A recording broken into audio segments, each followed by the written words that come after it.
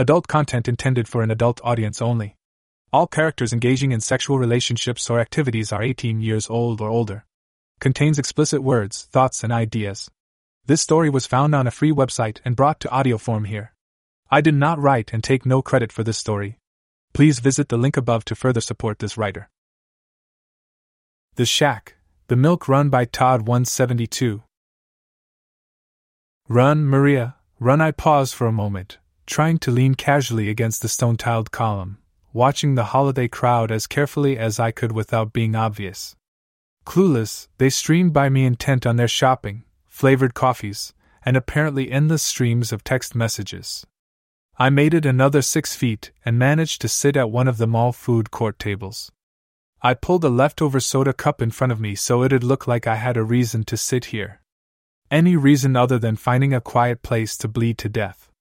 As painful as it was, I kept my purse strap pulled as tight against me as possible, keeping what pressure I could on it. The blood was invisible on my black wool coat, but it wouldn't be for long if I didn't keep the pressure on the bullet wound. I didn't need it to soak through the coat. This wouldn't get any easier if I started to leave a blood trail. Everything had gone wrong, but I'd left at least one of them dead for sure, probably two. Somebody must have forgotten I'd been a field agent for years before climbing the ladder. I'd been a damn good one. I'd left 8 perps dead in my career, and now it looked like I might have added 2 federal agents. If they really were FBI, they'd been dirty. They had to have been. Agents don't usually carry armor-piercing ammo, and they don't start shooting without identifying themselves. Certainly not at a deputy director of the FBI. I fumbled out the cheap pay-by-the-minute smartphone I'd managed to buy at the kiosk. I didn't think the guy had really bought my story about a computer crash at my bank, but $200 in cash had gotten me an anonymous phone and 3 hours of time. He'd probably reported up his chain, and I didn't blame him. He could sense something was off, and I doubted an obviously recent immigrant from the Middle East wanted to get caught up in anything suspicious. Let him call, it didn't matter. The 3 hours of talk time I'd purchased were probably too much. I doubted I was going to live to use even half of it. I fumbled with my purse, pulling out a scrap of a business card, then punched the number into the phone. K2 Executive Services. A curt, clipped woman's voice. I kept my voice as calm and level as possible. I need help. I'm hurt and... A click sounded as the phone cut off. Bitch. I slumped and closed my eyes. Damn it. I couldn't even think of where to go next. This was probably it. I was going to bleed out in front of a goddamn panda walk in a mall food court. My phone buzzed in my hand, a text from an unknown number. All it had was an internet link. Nothing to lose. I went ahead and pressed it, and the phone promptly replied with, "Downloading app." A long few seconds later, an icon appeared on the phone. An icon of a stylized K2. I pressed it, and the phone dialed. K2 Executive Services. The voice sounded muffled and odd, like the speaker was underwater. A scrambler code of some kind. Please hold your phone at arm's length and look into the screen. I followed the instructions and watched the screen pulse as the phone took my picture. It flashed the image on the screen for a moment. Not particularly flattering. My complexion was pretty gray, but then that was probably shock and blood loss. Almost instantly, the woman on the other end spoke again. Name, please. Maria Hawthorne. There was a slight pause. I got the distinct and uncomfortable impression she was checking my credit score. Your operational status? Unarmed, seriously injured. What is the nature of your injury? Shot in the upper right chest 3 hours ago. I'm losing blood, and it's getting hard to breathe. Please hold. The damn thing actually began playing. Hold music. The girl from Ipanema. Of all damn things. I stared at the phone in disbelief for a moment. Then the voice came back. Thank you for waiting. We have no standard assets in the area. I had to negotiate a subcontract with an independent contractor. Move to the south entrance of the mall and wait near the women's restroom. The contractor will probably take 30 minutes to get there. I'm not sure I'll be conscious in 30 minutes. The contractor will arrange for discreet medical aid if you are still alive when they arrive at your location. The line clicked with grim finality. I pushed myself off the table and began to walk as carefully as I could, trying to look casual, look like another busy holiday shopper.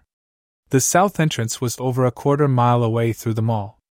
As I turned out of the food court, I glanced back and saw a crimson smear of my blood on the orange chair. A frazzled woman in a bright red coat with a ridiculous number of plastic store bags plopped into the chair without looking at it, just glad to be able to get off her feet. Clothing stores, shoe stores, and restaurants crawled by as I worked my way along the edge of the crowds. It took nearly 20 minutes, and I almost made it. I could see the sign for the restroom and was almost shaking with relief when I felt a hand grip my right elbow tightly. A couple herded 4 kids in bulky, bright coats past me, using promises of hot chocolate to keep them in line. "Keep moving, Director Hawthorne." There was an ever so slight accent. Eastern Europe, maybe? Maybe Russian. I looked over at him. Very nice black suit, black wool overcoat. Even if I ignored the accent, he didn't feel like FBI. He let me see he was holding a subcompact automatic on me from inside his coat. It took me a moment, but then I remembered seeing him during the ambush outside my apartment. "It's Deputy Director." "Very well. Deputy Director. Please keep moving. I'd rather not do this here in front of all these children, but I will if you force me to." He fell silent as we passed a teenage girl, pipe cleaner skinny in a dark coat with a bright purple backpack, hair tucked up under a light purple crew cap, obliviously texting away on her phone. "You guys caught up faster than I thought you would. Facial recognition programs and the security software for the bridge cameras. We placed it in this area months ago for another operation. It was blind luck that it was still in place, and I just happened to be moving in this direction. I found your vehicle in the parking lot." I watched another family struggle past. The 2 kids were just out of toddler stage and had clearly reached breaking point. Even if I were in better shape and armed, there were way too many innocent bystanders around. "Lucky me." He shrugged eloquently. "Those are the breaks." He seemed awful polite for a contract killer. I was just too weak even to begin to fight. He guided me into the utility hallway opposite the bathroom, and we walked down it until we reached a corner. I was out of time. He pushed me around the corner and brought his gun out. A sound like a dull, heavy bell rang through the tile-lined corridor. He took a single staggering step forward, then collapsed in a heap. The girl in the light purple crew cap stood behind him, holding an almost comically large crescent wrench, poised for another swing. Face expressionless, she looked at me, then down at him, easily balancing the wrench across her skinny shoulder. Crouching, she checked his breathing and pupil dilation mechanically, then picked up the gun. She cleared it with casual proficiency, tucking it and her wrench into her backpack. Almost as an afterthought, she pulled his wallet from his coat and stuck it in a silvery envelope. A moment later, she pulled the battery from his cell phone and dropped it into a trash can. Then the phone joined his wallet in the envelope. She stood and held her hand out with a stony expression. "Come with me if you want to live." I just stared at her until she smirked, eyes glittering. "Fuck, I've always wanted to say that. Let's see the wound. Anterior right chest, right?" "Yeah." I hated that I could hear the weakness in my voice. I managed to pull my coat off and fumbled my shirt and the top strap of my not-so-bulletproof vest open. She reached into her backpack and pulled out a Kotex pad package, tearing it open and pressing the pad against the bullet hole. "Hold this." I held it in position while she put another pad on top of it, and then pulled out duct tape and taped them down tightly. "This will have to do for now. We don't have much time." I heard what he said. "They probably have others on the way, and they'll be sweeping the mall any minute. My K2 contact says she already has someone taking those cameras offline." She gestured to a Bluetooth earpiece almost hidden under her cap. She pulled a large, flowered wool shawl out of her backpack along with a truly awful women's hat that I would never have chosen to wear and handed them to me. "Let's change your profile a bit. Make sure you cover up the bloody shirt." Out of the backpack, she pulled out a couple of those large, eco-friendly cloth shopping bags. Both our coats and her backpack and crew cap were stuffed quickly into them. She finally handed me a pair of thick-framed glasses before shrugging on a red fleece jacket and taking my arm. "Keep your face down and try to look like a grandma." That wasn't exactly hard given the circumstances. It was easier to walk slightly hunched over. She chatted loudly and excitedly all the way out to the parking lot. Something about being late to pick me up because she'd seen a small black and white cat in her school parking lot that might be hurt and looked all over for it. All the while, I could see her hyper-alert eyes surreptitiously scanning every shadow. I studied her as we walked. Something about her was weirdly familiar, but I couldn't quite put my finger on it. Out in the parking lot, she led me to a dull black battered sports car in a wheelchair spot. It even had a disabled parking tag hanging from the mirror. I painfully maneuvered into the passenger seat and paused, drawing in a ragged breath of what felt like broken glass. She promptly reached over and began to snap me into a harness more suited for a fighter jet than a car.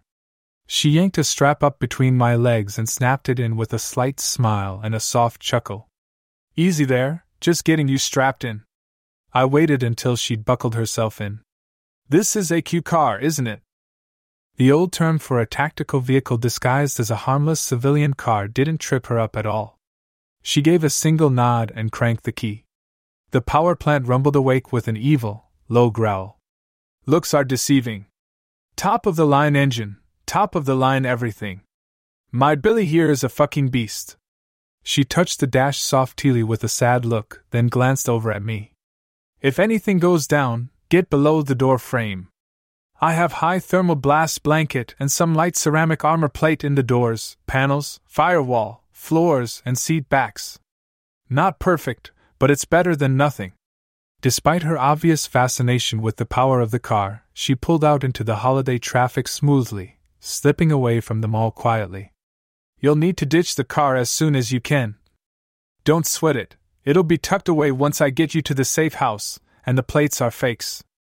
It will look completely different the next time I take it out. Needles would be fucking pissed if I had to crush it. We've done a lot of work on this." She shook her head irritably. "It's the time, not the money." I felt a rush of relief. Needles. That was a name I recognized. Michael had known him. He was associated with K2 somehow. Something about a salvage yard with a convenient car crusher. "You work for Needles?" "Thank God." "Yeah. He's not here right now. K2 called me in." She smoothly slipped the car down road after road, carefully checking for any surveillance. "You could have trackers." Damn, it was good to be working with an experienced professional. I was impressed as hell at how she pulled off that teenager vibe. "I found stick-on RFID trackers in the slide and grip of my service gun, so I had to ditch it. I bought new clothes and changed into them a few hours ago. New underwear, purse. Everything. Only thing left is the vest, and that just came out of the armory. It wasn't assigned to me, I pulled it off the shelf myself, and I never took it off. Unless they tag every vest at the FBI, there's no chance it's hot." She glanced at me. "Shoes?" "Those too. Dropped everything in a dumpster in an alley. You better be clean. If this blows back on anyone, Needles will absolutely lose his fucking mind. You don't want that. Nobody wants that. That man has serious fucking anger issues."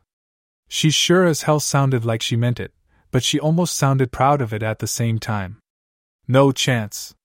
In the glove box, there's a bottle of Naproxen. You better take a couple." She reached behind my seat and pulled out a bottle, shoving it into my hand. "You need some pretty solid swallows of this." I looked at it. A pretty fancy whiskey bottle. Cask strength. "Seriously?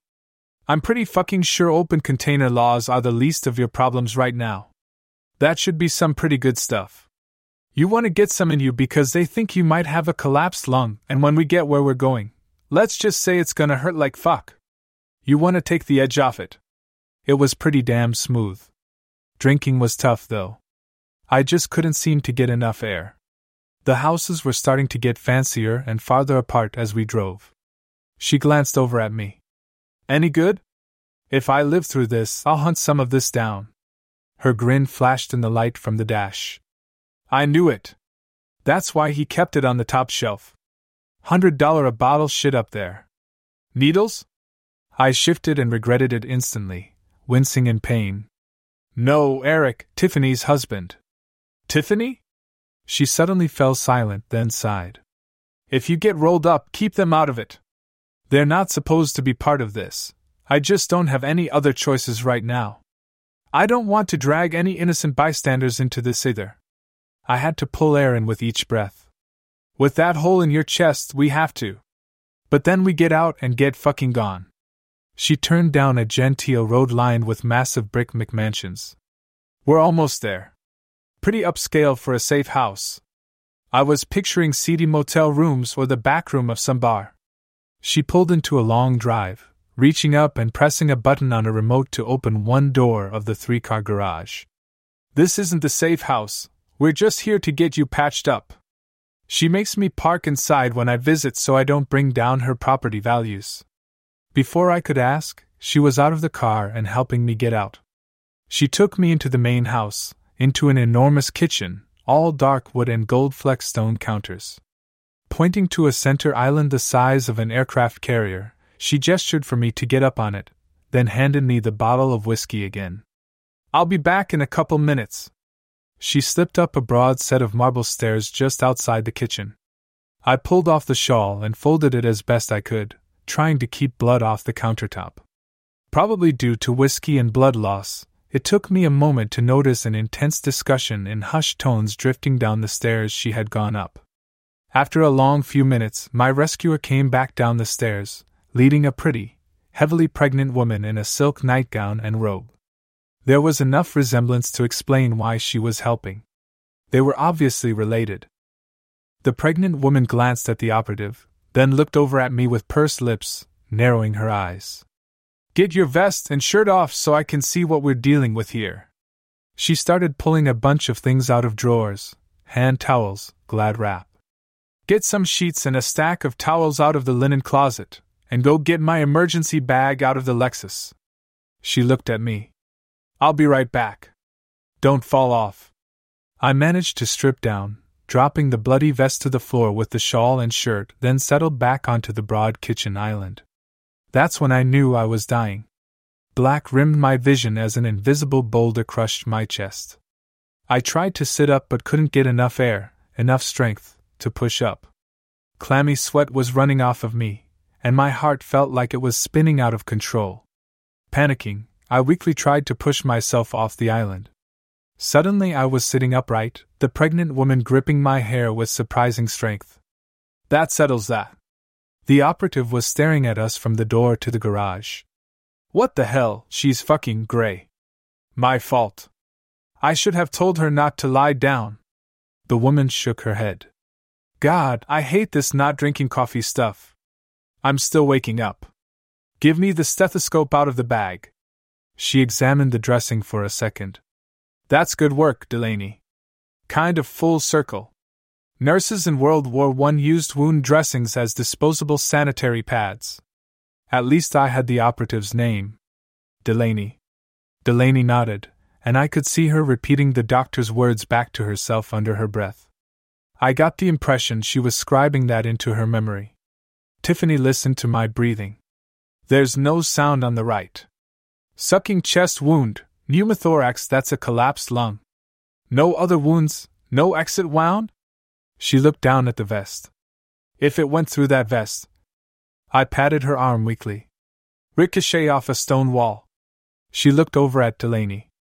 I need 2 Vicodin out of the bottle on the left. She handed me the whiskey with the pills. Take these, this is going to hurt. Pulling a sheet over the island, she laid out a water bottle, a package of plastic tubing, the Glad wrap, and several strips of duct tape. I had no idea what was about to happen, but her self-assurance was comforting. She sterilized the tubing with something from a very medical-looking bottle, then folded and snipped holes into the first 6 or 7 inches of it. While she prepped, the operative made sure I stayed upright on the table.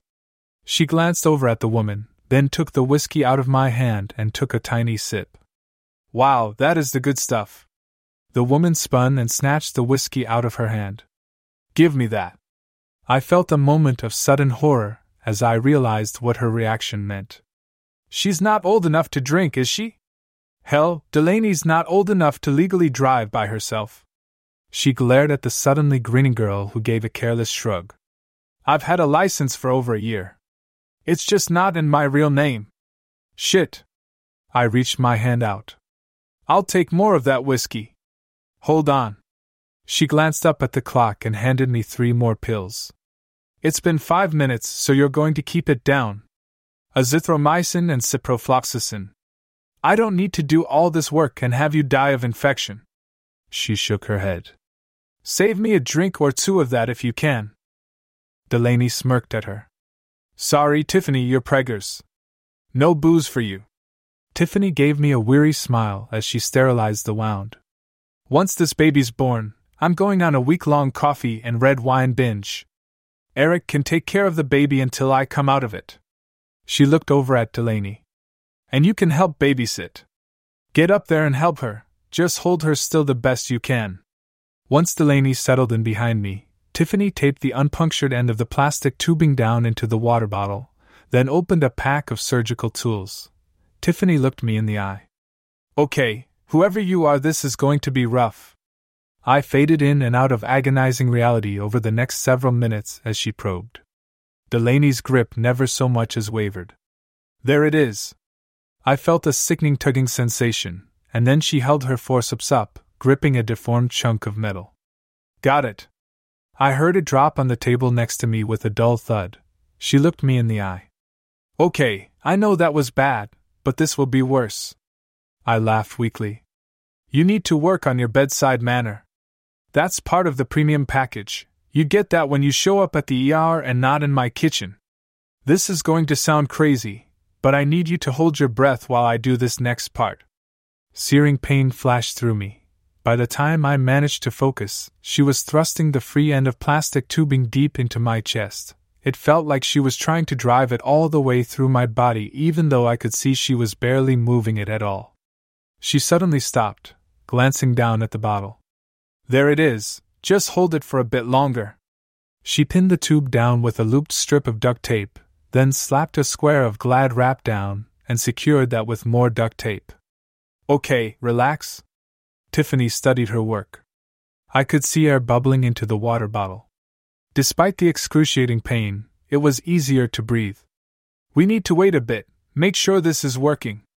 I managed to turn my head enough to look at Delaney. Just how old are you? 16. Well, 16 in a month or so. Must be one hell of a school you go to. The life skills class is a real bitch. Pass-fail grading. I shook my head weakly. Sounds like it. She suddenly gave a kind of odd, introspective smile. I'm homeschooled. I study stuff I'm good at. Like what? Welding, metal shop, auto mechanics. I'm better if I can do things instead of reading them. I could see Tiffany's expression out of the corner of my eye. She looked sad and proud at the same time. She caught me watching her and pushed forward. Let's check vitals. She glanced up at Delaney. There's a spare curtain liner in the upstairs linen closet, second shelf. Put it on the recliner in the great room and cover it with towels. We'll move her there in a couple minutes. After Delaney left, I caught Tiffany's eye. Sister? Half-sister by our mom. But she lives with Needles, my real dad, and his girlfriend. Before I could ask, she shook her head. It's even more messed up than it sounds. Mom and Dad absolutely hate each other, but Mom screwed up bad with Delaney. Dad gets her better than anyone else. She'd be dead or worse if it weren't for him. We almost lost her a couple years ago. She was spiraling out of control, and nobody bothered to notice. She ran away and got into real danger. We would have lost her if it wasn't for Dad. You're caught in the middle?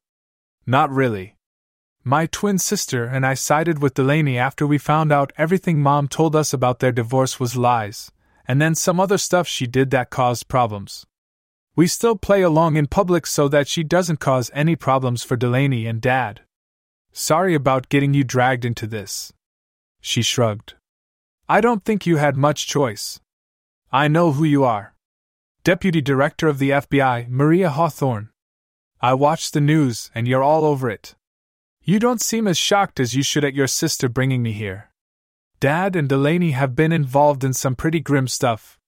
And Delaney, he sends her to stuff besides welding classes. High-performance driving schools, some pretty serious first aid classes, outdoor survival. Other stuff. He has a friend in Texas who runs some kind of bodyguard training school, and she goes down there all the time. The school had to be run by K2. I knew they operated out of Texas. That explained how the woman at K2 knew to contact her. That sounds kind of risky. I see kids all the time in the ER who ended up a lot worse off. She's living a dream, doing things she loves doing. Some people are just different. Some girls go to the Olympics at 16. She's like that, in a way, doing what she's really good at. There are other issues, too. She really does need to know all this stuff. She stopped, obviously unwilling to say more about that. I can't argue with the results, but it sounds dangerous. Mom would have stuck her in a private mental ward if Tara and I hadn't threatened to go ballistic and ruin everything. She'll barely even say Delaney's name anymore. Tiffany paused, then fixed me with a stare. Whatever is going on, make goddamn sure if anything happens to her, you don't live through it. Needles will burn the Hoover building to the ground just getting started. You really don't want to know what that man is capable of.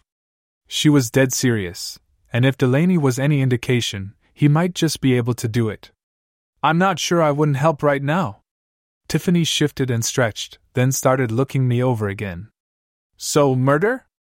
I know how weak this sounds, but I've been framed. She gave a chuff of a laugh. That does sound pretty damn weak. So who did you supposedly kill anyway? Michael San Amman. He was my close friend. She looked at me sharply. From the way you said that, friend might not be the right word.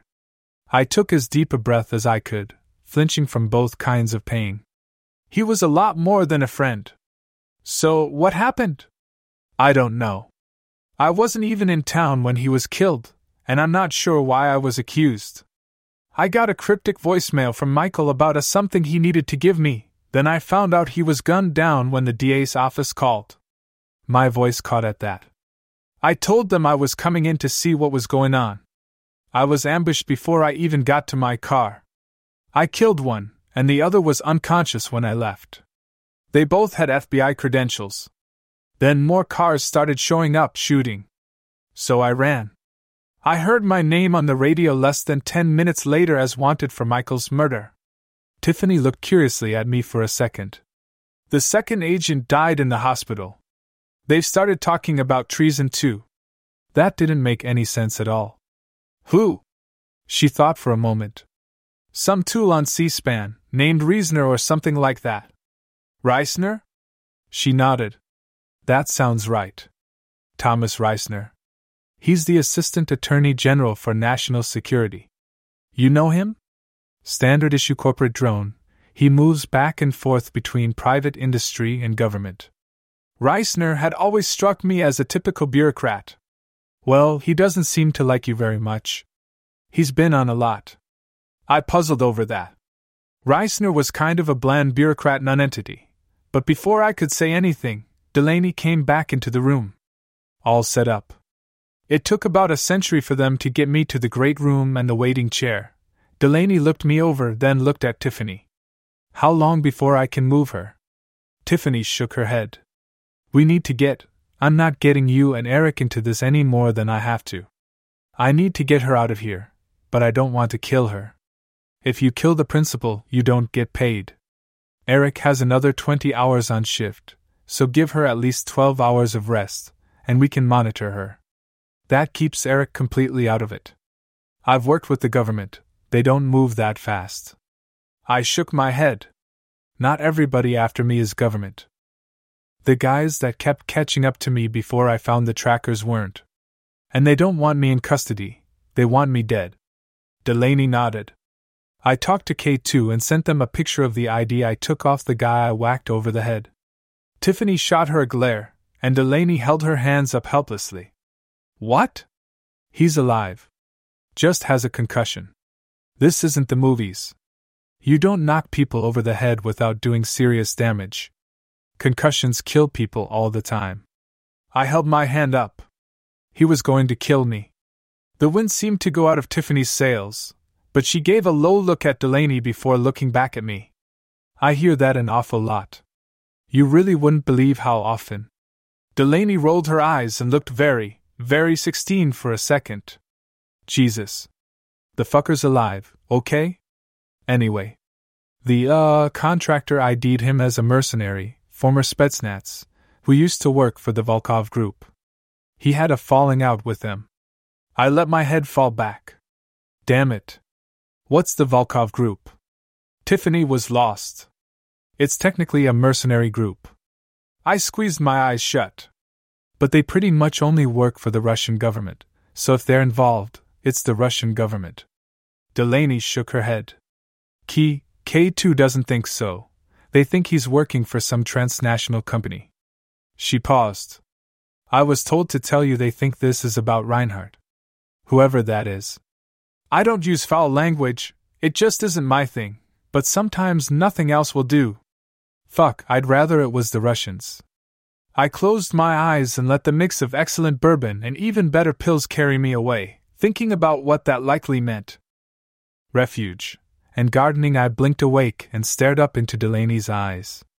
She put a finger to her lips. Sure. We need to move. I know Tiff wanted us to stay longer, but you're my problem. You've had 8 hours. I don't want her involved any more than she has to be. There was an undercurrent of fierce loyalty to all of Howard's associates, no matter how far removed from him they seemed to be. I nodded in agreement. I know.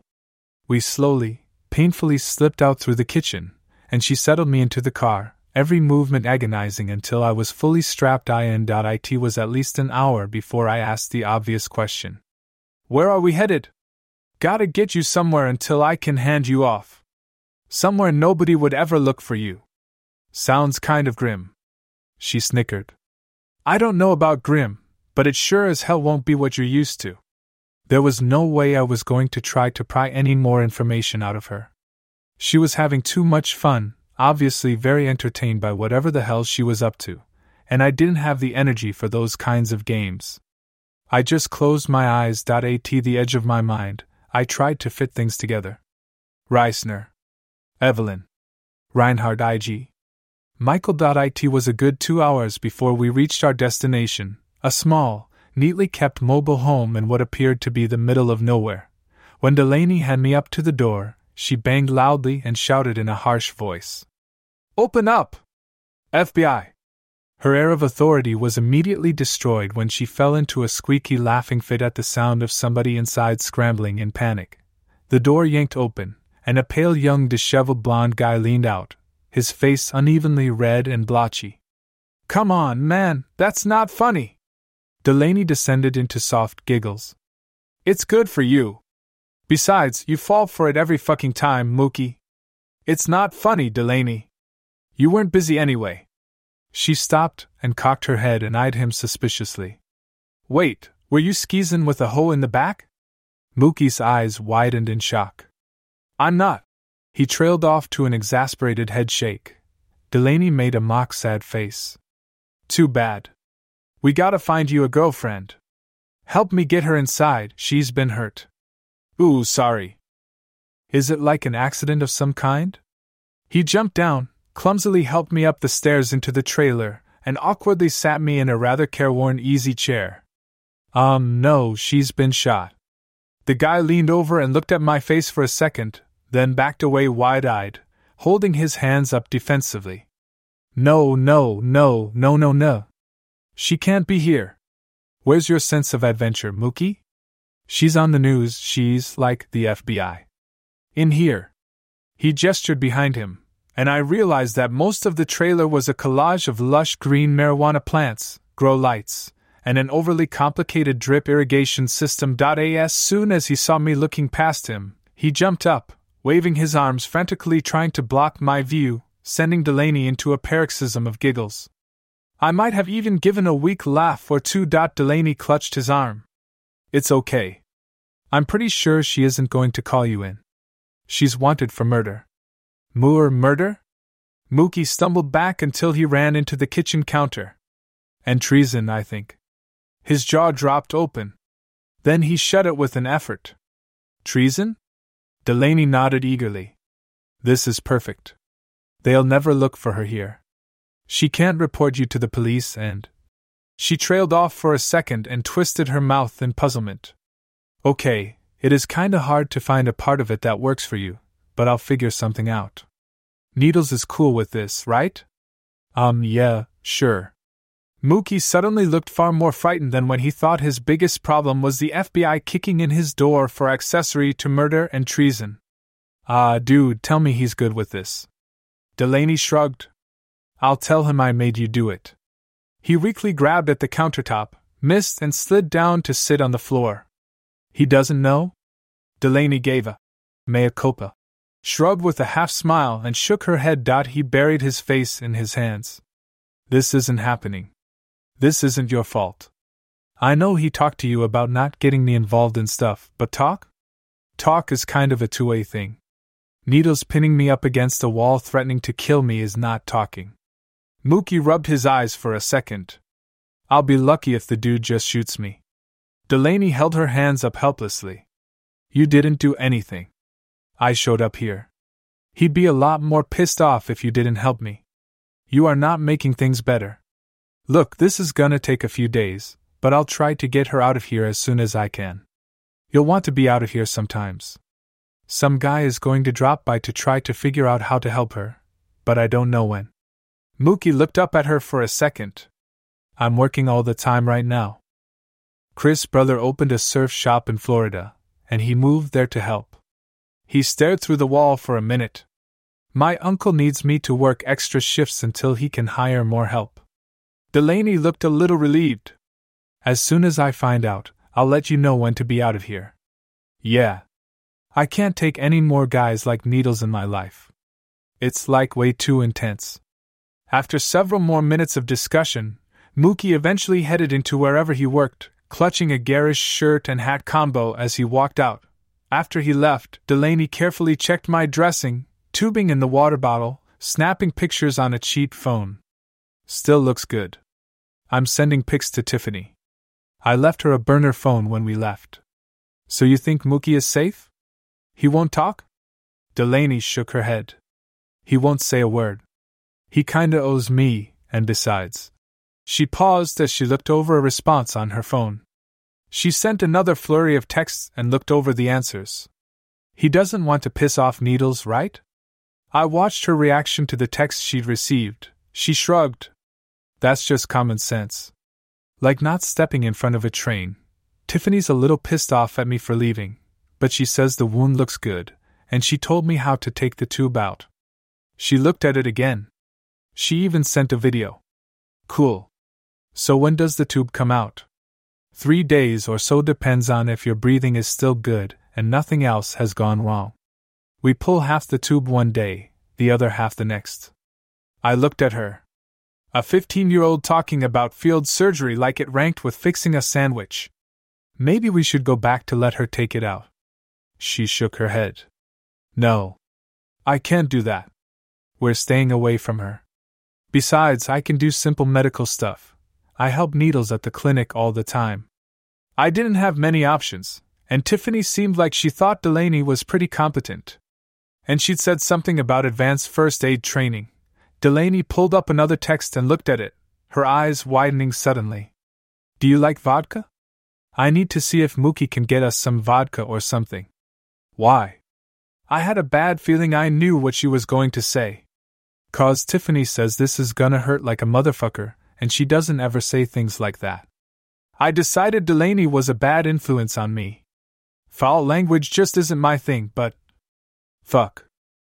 I watched through the window as Delaney pulled up in yet another nondescript compact car. She seemed to have an endless supply of them. She'd apparently shelved the armored powerhouse she'd originally picked me up in. She walked in scowling. They aren't planning to extract you when they get here. My K2 contact said the problem is a lot bigger than just you. They need some time. How long? Maybe 10-12 days. She frowned. I want to get you out of here before Needles and Sherry get back. When is that? A couple weeks, right before Christmas. They had a reservation for a place on the beach in Mexico earlier this year, but Needles sort of got hurt. They delayed it as long as they could without losing the deposit so he could enjoy it. She gave a slight smile. They normally timed the vacations with my trips to Texas. I took a stab. For training. She gave a slight shake of her head and a sardonic twitch of a smile. If you hadn't worked that up by now, I'd be real fucking worried about the FBI. They've put a lot of work into training you. She ignored that probe. What do we have to work with? Not much. Michael said he left files for me where we first met. That's it. That's it. But knowing Michael, it's significant. You know where it is? I sighed. Yes, I do. That is the problem. It's a park bench on the Smithsonian Mall, just a few blocks south of the Hoover Building. The FBI? Yes. The FBI? If I were them, I'd be watching the FBI. We'll just have to get in and get out before they catch on. After you heal enough. The second half of the tube coming out hurt like hell, but it was easier on Mookie than the first half. I drank a lot more vodka, and Delaney tied my hands to the chair before doing the second one. I wasn't sure what Mookie would tell people about how he got the black eye when she pulled the first half out. He pretty much refused to talk to me for a couple of days. He was still eyeing me suspiciously whenever I moved around the trailer. Delaney was out again. She was in and out more than I'd have expected. I was concerned until I realized she was spreading out her communications patterns, changing cars constantly. 15 or not, she'd had some serious training. Either way, Mookie was always nervous whenever it was just the two of us in the trailer, and I didn't need him completely losing it, so I decided to try to get him to relax. You could really make your lighting more efficient if you could get several old mirrors. You're losing a lot of light here. You can use mirrors to reflect your lost light back onto the plants. He looked startled, but I was starting to suspect that he usually looked like that. Really? We did a study on grow houses, and that was one of the things we learned. You can reduce your electrical use a bit, get stronger growth and bud production, and keep the plants from getting leggy on you. He perked up. Did you guys try LED lights? We did, but it's touchier than you think. You have to get the spectrum just right. LEDs aren't like HPS or some of the others, so you have to use a mix and get it just right, but it will cut down on your electric. But LEDs also reduces heat, so in winter here, that could be a problem. Mookie nodded. That's what I heard. I'm going to try it someday. They're starting to make them commercially. You might want to ask someone who has tried them and see what they think. He looked down glumly. I don't know anybody using them right now. I pulled myself out of the chair, wincing at the pain. Your water system, though. I know how to make that a lot better. Delaney stared at us with a frankly confused look. Are you two going into business together or something? We pulled about 25 feet of pipe out of his watering system. I gestured to the stack of PVC pipe in the corner. Shortening it keeps the pressure higher, and we get a more even distribution of water. Mookie, his face pretty much covered in dirt, stuck his head out from behind the racks. Dude, she knows, like, everything about this stuff. Did you get my message? She looked suspiciously between us and settled on me. You do remember you work for the FBI, right? I shrugged, then winced in pain. I'm not exactly worried about it. Assuming I survive being taken into custody, which is pretty unlikely, I suspect this wouldn't even make the charge list. She closed her eyes and sighed. I don't need you to kill yourself trying to do stuff either. I just told him what to do and stood back. She even drew this cool diagram. It's like professional level stuff. Mookie waved it around. Jesus. It's drawn on a fucking napkin. The pained disbelief on her face gave way to pained acceptance. Fuck it. You guys go ahead and do your own breaking weird thing. Whatever. I got your message, and I brought something like 20 of those plastic bathroom door mirrors they use in hotels. We had a stack of them from when they renovated the No-Tell Motel out on Caper Road. Mookie stood up. Cool. I'll go bring them in. Delaney watched him walk out. K2 says they have someone coming by tomorrow evening. It's not really one of their assets, but they'll bring some legal help and try to see what else can be done. I was relieved. I didn't have any doubt that Delaney was competent and well-trained, but relying on someone, a teenager, who might think of the whole thing as a game worried me. At least I was certain that, in trusting Mookie, Delaney had made a good choice. I'd been worried that she had been just coercing him to cooperate, and coercion isn't as reliable as most people think. As we talked, though, I realized that the ties between him and Delaney were more like close family ties than anything else. And more than that, he had faith in her. He trusted that whatever the hell Delaney was doing was righteous, no matter how it looked to anyone else. He was also a lot deeper than I'd thought. He saw marijuana as a real miracle drug, and I found out many of his trips were to a nearby retirement home, where he felt his product could really help. Maybe it wouldn't always cure, but it could at least ease the pain and make life easier. One of the reasons he liked his job was because his uncle always gave him time off to attend the inevitable funerals and celebrations of life. I hoped whatever happened, he didn't get burned by this. Meetings and options. Delaney had pretty much pushed Mookie out the door the night before, making him promise not to come back for at least 3 days if she didn't contact him. She also told him to bring the sheriff if that happened. She growled about keeping amateurs out of the way, but I knew what she was really doing. She was protecting him as best she could. Making contact with other, unknown entities is one of the most dangerous things an operative can be tasked with. Too many unknowns. Too little certainty. And almost no trust at all. It was just at nightfall when the car pulled up in front. Right on time, but that doesn't necessarily mean a damn thing, as my aching injury reminded me. The door slowly opened, and I could feel relief as I saw the white-haired form of Pogo lean in. Thank God. He nodded to me. Maria. Passphrase. Delaney's voice was flat and emotionless. I looked over at her. She was holding the automatic she'd taken from the hitman leveled at Pogo's chest. He rolled his eyes. Don't be ridiculous. She obviously knows me. I obviously don't. What's the fucking passphrase? The gun didn't waver the slightest bit. I tried to head everything off. Delaney, I know him. If he's compromised, we're screwed no matter what. She ignored me. Passphrase. Asshole. The worst thing I could think of happened. A grin split Pogo's face. He was finding this funny, and Pogo's sense of humor was decidedly dark. So you're seriously going to shoot me if I try to come in? Step in and find out. Nothing in her voice even hinted that she might not shoot him. I tried again.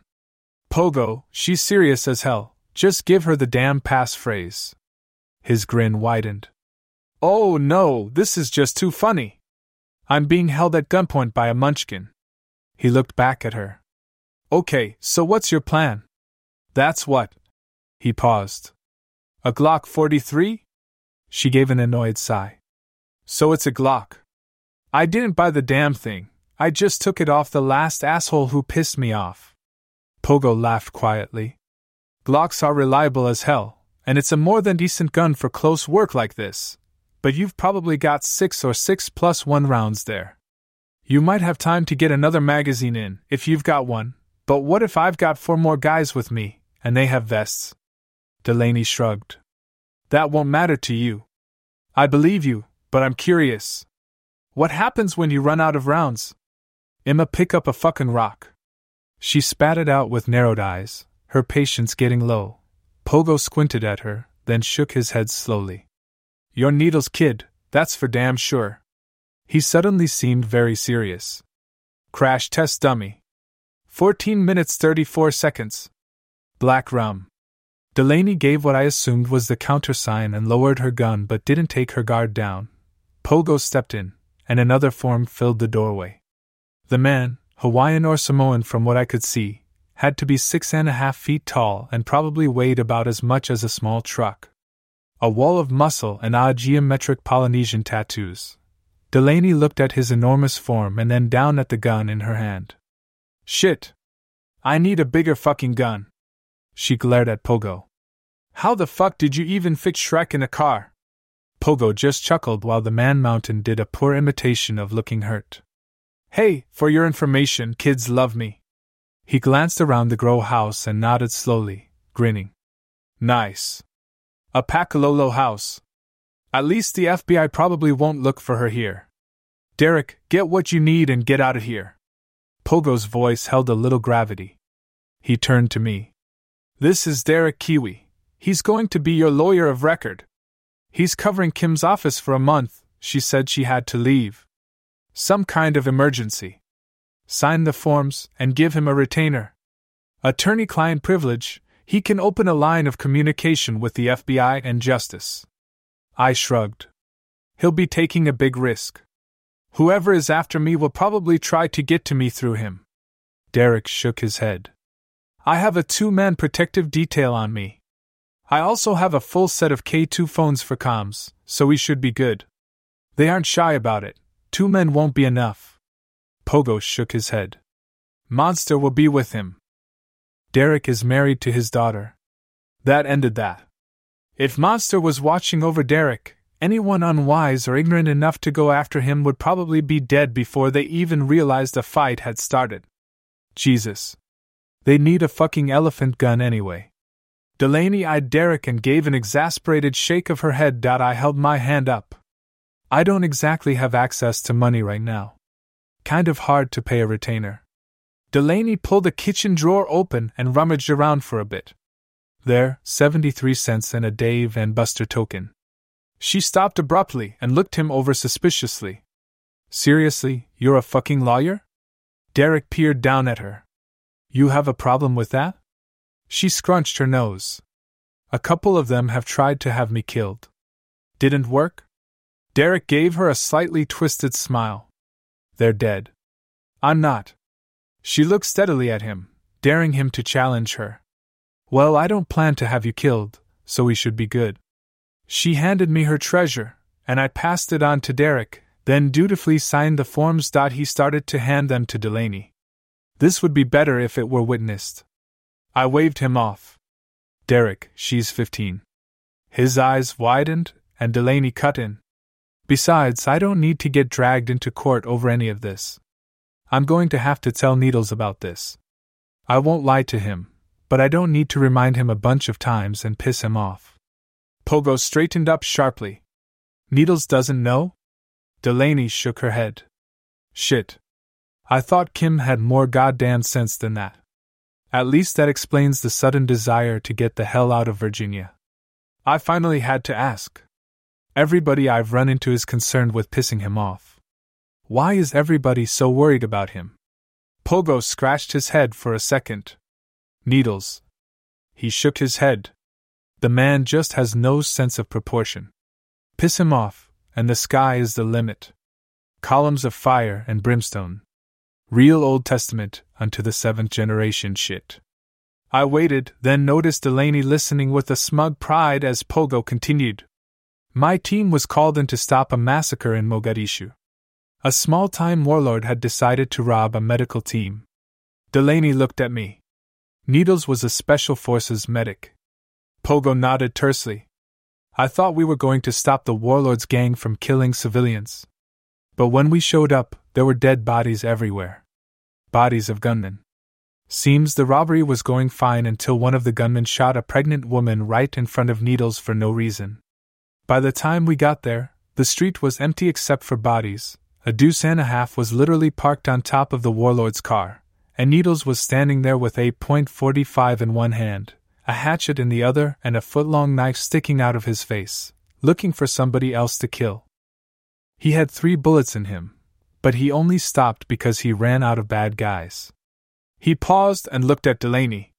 He tell you about it?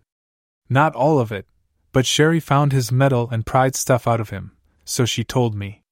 We're tight like that. Pogo nodded. It was either charge him with a crime or give him a medal with a classified write-up and sweep it under the rug. I recruited him to our unit as soon as he got out of the hospital. Derek looked over his papers. I'd better get going. I won't be doing you any good here, and it's probably best if I leave before you guys start discussing anything else I don't want to know. Officer of the court and all that. Pogo waited until Derek left, then turned to me. Do you know why you're being targeted? The guy that tried to take you out in the mall used to work for Reinhardt IG Security. Mostly off-the-book stuff. I think it's something to do with Michael. When he found out he had cancer, he said he had some things he had to finish, took sick leave and disappeared for almost a month. He never said what it was. I got a voicemail from him saying I had files waiting in the place we first met. Pogo nodded. I'm sorry to hear about Mike. He was one of the good guys. He was. I paused, thinking. I know a bit of sadness crept into my voice, despite every effort I made to contain it. Maybe he would have preferred this. Dying that way.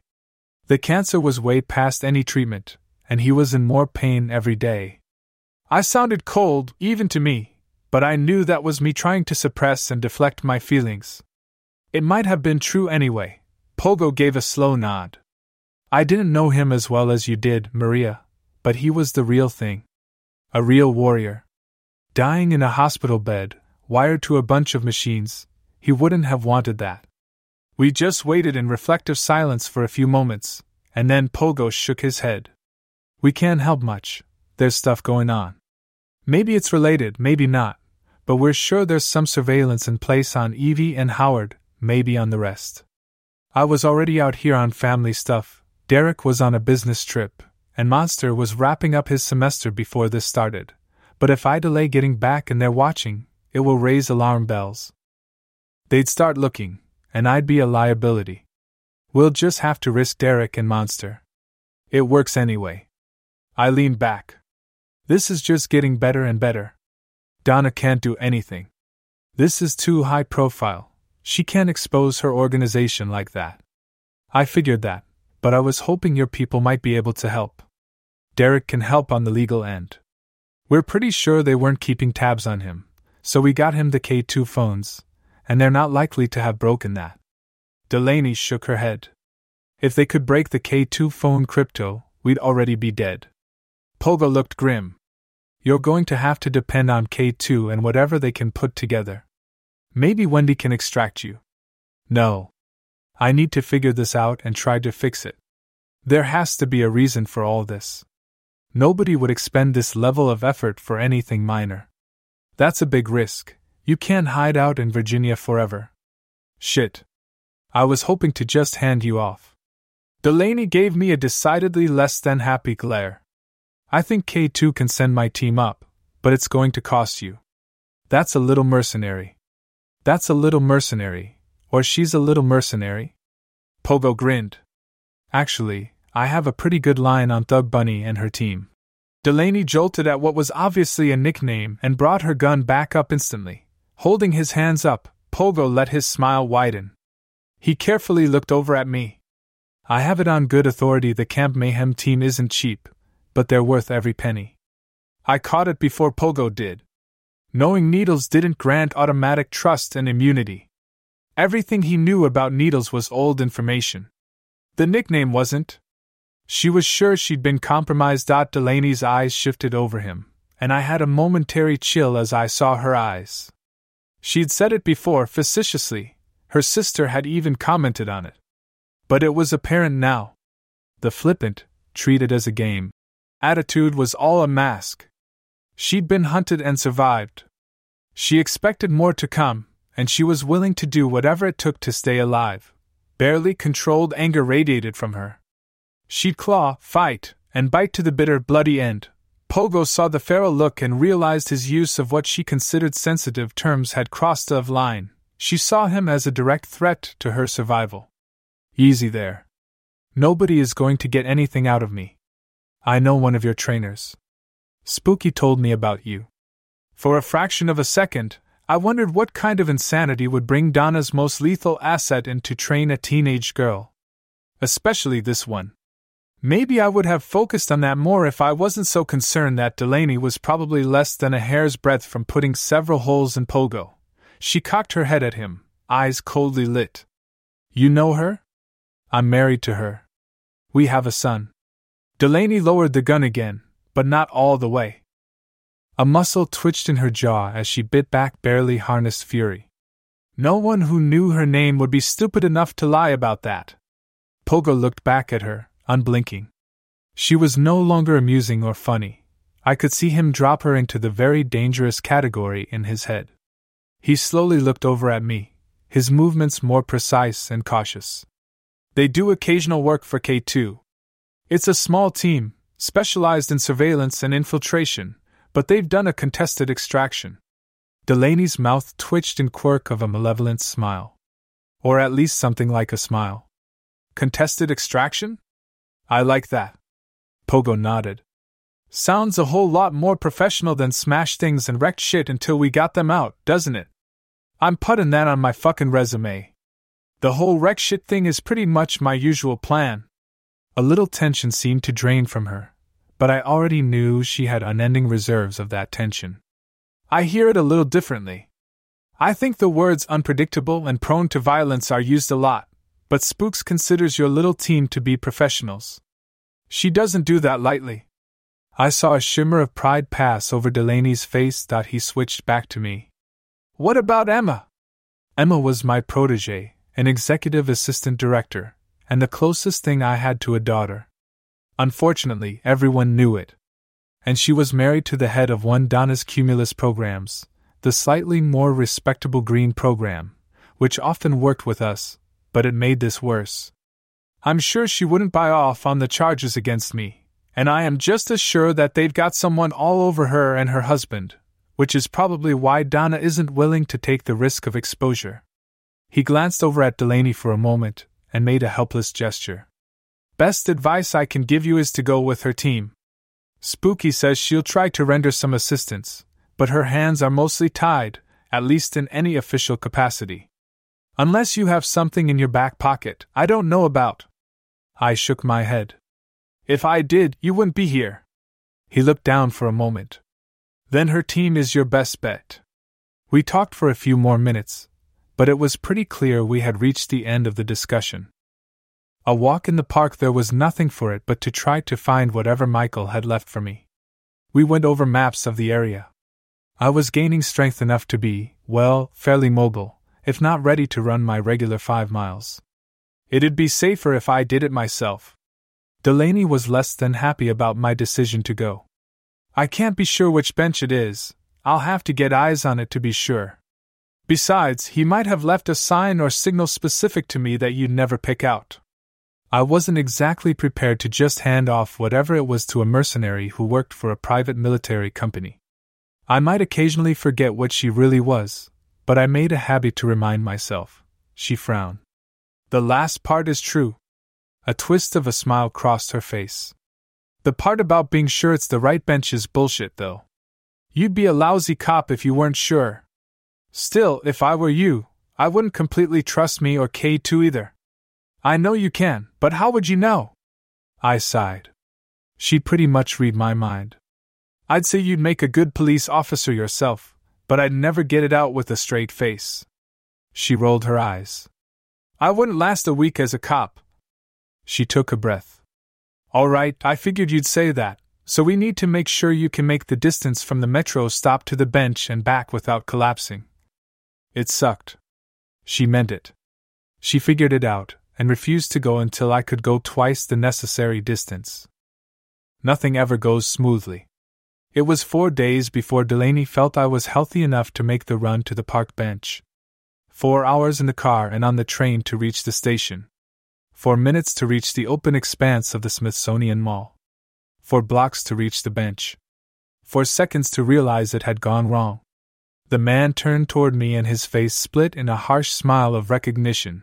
He hadn't been sure it was me until he got close. Hey, asshole.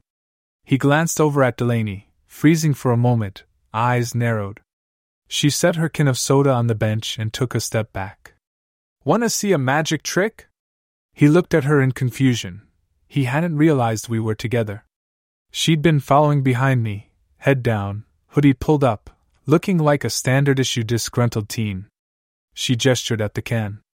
It disintegrated in a shower of soda, the spray of liquid hanging in the air for a surreal moment. He blinked, then froze. A rifle shot of some kind, but it was obviously suppressed. She smiled, but a smile so malevolent it radiated darkness. "Look down, dickhead!" A red laser dot showed briefly on his shirt, almost motionless in the center of his chest, then flicked off. She glanced around casually. "I'm starting a collection. It's called Guns I Took from Assholes. Thank you for your contribution. Put the gun and your phone on the bench and step the fuck back." He looked around carefully, but wherever the shooter was, they were well hidden. He looked at her, and she returned his stare with a slight, absolutely evil smile. He put the gun and phone down wordlessly. "Okay, turn around and start walking in that direction for at least 5 minutes. If you do anything else at all, turn around, pull another gun, pull out another phone, they'll fucking kill you. The only reason you're not dead already is that I don't want to deal with the fucking mess." Delaney scooped the gun up and dropped it into her jacket pocket, then picked up the phone, tossed the battery into the grass, and dropped the cell into her potato chip bag. I searched the bench. Nothing. I'd have seen a dead drop from Michael if one had been there. The pain in my chest surged as I let my breath out. "We need to get moving. Odds are they're stretched thin, but I'm sure someone is calling everything they have in on us right now." She nodded in response. "We're covered until we get into the metro station." An after-school special. We finally reached the trailer, and I dragged myself up the steps. My confidence that I could just will myself to push through the injury was pretty much gone. 2 girls were sitting in Mookie's kitchen chairs, eating peanut butter sandwiches and potato chips. The way they were watching the door, it was clear they knew we were coming. One of them, a fairly tall willowy blonde girl with "high school head cheerleader" written all over her, stood up and glanced at me before smiling at Delaney. "Took you long enough." Delaney snorted with disdain. "We had to take the metro and make sure we didn't have a tail. All you had to do was wait till we were clear and drive out. In DC traffic. It's as bad as Dallas." The blonde girl wrinkled her nose cheerfully. "It was Saturday traffic, that's not as bad. You should see it on a weekday. I'm glad you made it, though. I thought I was going to have to kill the guy." The other girl at the table took a sip of her soda. "We wouldn't leave you hanging." "I know." The way Delaney said that was heavy with meaning, and the 3 of them just went silent for a second, exchanging glances. It was instantly clear that this was the Camp Mayhem crew Pogo had talked about. Delaney broke the silence. "Maria, this is the team." She pointed to the blonde girl. "This is Mackenzie. And this?" She walked over and stole a chip from the other girl. "Is Tess." Both of the girls gave very polite hand waves. I gave an equally polite nod and sagged into the easy chair I'd temporarily escaped. My backup consisted of teenage girls. Tess laughed softly. I got the feeling she knew exactly what I was thinking, and she confirmed it almost instantly. "It's like an after-school special, isn't it?" She pointed at Mackenzie. "She's the pretty one." That earned a scowl from her target. "I'm the geeky one." She pointed at Delaney with a huge grin. "And Delaney is the outlaw girl with a heart of gold." "Oh, fucking shoot me now." Delaney threw her hat at Tess. Tess ducked it easily, and I realized they'd played this scenario out dozens of times. Mackenzie shook her head at the 2 of them, then looked over at me. "It's not as bad as it looks." Tess straightened up, suddenly serious. "It isn't. You already know Delaney. Mackenzie is one of the best shooters you've ever met. Tess is our tech geek, and she's a ghost when she's following someone." Mackenzie obviously didn't want to give Tess a chance to understate her own abilities. "And she's an awesome spotter." I looked at Mackenzie. "So what did you use at the mall?" "I didn't even hear the shot." "A heavy-duty air rifle. A pretty heavily modified Benjamin Bulldog .357 with a custom moderator on it. It isn't my favorite gun, but it was the right one for the job. I usually use it for hog hunting." She almost seemed to be running numbers in her head. "Limited range compared to a conventional rifle, but we made the most of it. And with the moderator, the sound is different enough to avoid most automatic shot detection systems. Still loud, but it doesn't sound like a gunshot. The Capitol Police have to have shot detectors all around the mall, so it was an issue." I blinked, thinking back. The hair was different, they must have been wearing wigs, but… The art students sketching near the Museum of Modern Art. Tess looked unhappy all of a sudden. Crap. I thought that was perfect. It was, I just figured it out. No vehicles nearby, and I only saw one pair that could be you. I focused for a moment. You used the sculpture garden as your cover. She nodded. Those ugly granite wall sculptures channeled the sound of the shot straight up. It had the field of view we needed, and it was perfect to stage a normal scene. 2 girls drawing the sculptures, obviously working on some kind of school art project, eating a picnic lunch on the mall, reading texts on a phone together, and listening to music. Those easels and the carry tubes made it easy. Mackenzie shrugged. The bullpup is fairly short. We could shield it long enough to take any shots we needed.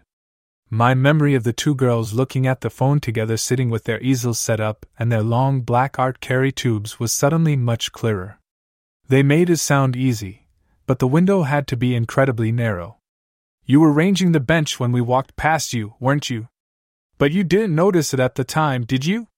Tess asked the question mostly offhand, but I realized they were both studying me intently. They were using me as an after-action review. Delaney was fixing herself a sandwich, but she was tracking every word as well. These girls didn't just have some individual skills.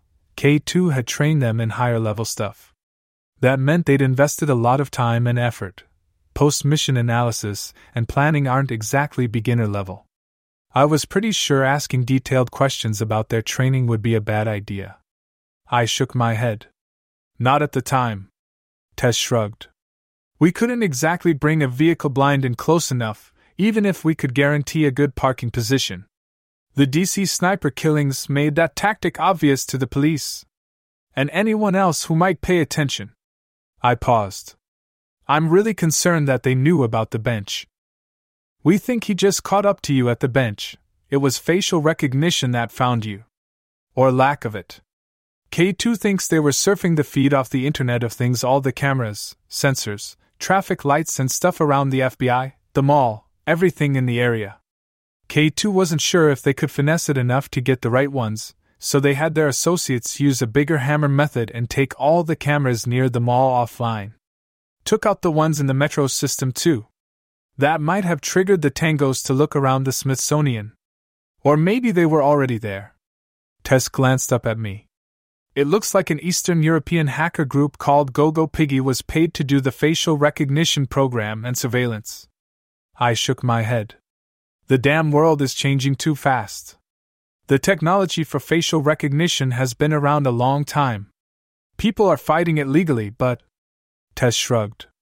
They tried to ban the crossbow too, but it was effective, so it was almost an inevitability. It stayed in use until guns took over. Out of the corner of my eye, I saw Mackenzie and Delaney hanging on every word. I didn't get this much focus when I lectured the FBI Academy students at Quantico. K2 sounds like they have a pretty good cyber capability. Mackenzie shook her head at Tess in a warning, then looked at me. Nice try. Delaney gave a lopsided smile. Sorry, principals don't get to know everything, just what they need to know. Tess glanced at her computer screen. GoGoPiggy has other priorities now. They were sloppy, and their Bitcoin wallets were taken down. They lost a lot of money on this one, and it has been communicated to them that it can get worse. I've always been told that Bitcoin wallets are absolutely secure. Tess shrugged. Nothing is impossible. Some things are just really, really expensive. I looked around at them. After school special or not, it was nice to be working with professionals. Later that evening, well after Delaney had headed out on one of her errands, Mookie walked through the door and looked around in confusion. Tess gave him a warm smile. Hey, Mookie! Mackenzie looked up from where she was sitting on the floor in the middle of an equipment layout, examining the seals on her air rifle. Hey, Mookie! Hey! He stopped, blinking in confusion. Who are you? Tess pointed at the big carry-out bag Mookie put on the counter. Dude! Are those the tacos? Yeah, Delaney called and… He stopped as both girls jumped up and surged past him. Tess dug through the bag and pulled one out. Chipotle? Mackenzie reached over and took the offered taco. Thanks, Mookie. She looked back over at Tess. Can I get a couple napalm sauce? Mookie watched, completely lost as they sorted out a couple of tacos each. He finally looked at me. I shrugged. They're Delaney's friends. Yeah, I kinda figured that out, but what are they? He ground to a halt as he saw the heavy air rifle. Is that some kind of ray gun? It's an air rifle. He blinked twice. Like a BB gun? Close enough. A really powerful BB gun. He looked over the equipment laid out on the floor. Low-profile protective vests, a couple of handguns, night vision scopes, and more. I don't want to know, do I? Not really. I pointed to each of the girls in turn. That's Tess, and that one is Mackenzie. Each girl waved cheerfully as I pointed them out. Mackenzie pointed to the counter. There's $25 there for the tacos. Delaney left it when she had to go check on the salvage yard. Nodding slowly, Mookie walked toward his bedroom, dragging his steps and mumbling. I'm gonna go clean up. Something in Tessa's face twitched. Hey, Mookie? Thanks for letting us crash here for a few days. Really? We'll get out of your hair as soon as we can. He nodded slowly and trudged into his bedroom. No matter how professional they acted at times, it was still disturbing as hell to realize the mercenaries watching over me weren't even old enough to be out of high school. Their conversations flashed dizzyingly from the relative merits of custom rifle loads to the price of lip gloss, to the latest pop song, and then to surveillance tactics without missing a beat. Even to the glimmerings of teen romance. I had to admit they had a slightly different perspective than when I was a teenage girl. So, Matthew asked me to the Valentine's dance at school, Mackenzie announced with a bit of pride, but I could sense that she wanted some approval. Really? He's cute. Tess turned away from her laptop. He's too stupid to live. Delaney was lying on her back on the countertop finishing the last of yet another candy bar. Hey! You don't even know him! Mackenzie scowled at Delaney. Same Matthew you talked about in chat? Yes. Delaney rolled her eyes at the ceiling. Too stupid to live. Hey! He goes to the same school as you and Tess, right? Delaney carefully folded her candy wrapper. Yes, but... So he has to know you won the Texas State small-bore rifle competition, right? She eyed her little wrapper and folded it again. Yes. Mackenzie pulled herself up to her full height. And he thinks it's really cool. Too stupid to live. Stop saying that. He wants a torrid summer romance. It's not summer. It's always summer in Texas. You need to install a damned air conditioner for the whole state. Mackenzie just gave her a sour look. Delaney shrugged. He's trying to start a first love romance with a hormonal. I'm not hormonal. Tess snickered. So 2 weeks ago, when the world ended because you couldn't find your pink blouse. It was dreamsicle orange, not pink. Mackenzie suddenly caught herself. Okay, maybe I'm a little hormonal. Delaney drove on mercilessly. Starting a torrid first love romance with a hormonal teenage girl who can drill a dime at 600 meters. 2. Stupid. 2. Live. Mackenzie stared at her open-mouthed, then looked at me. I held my hands up.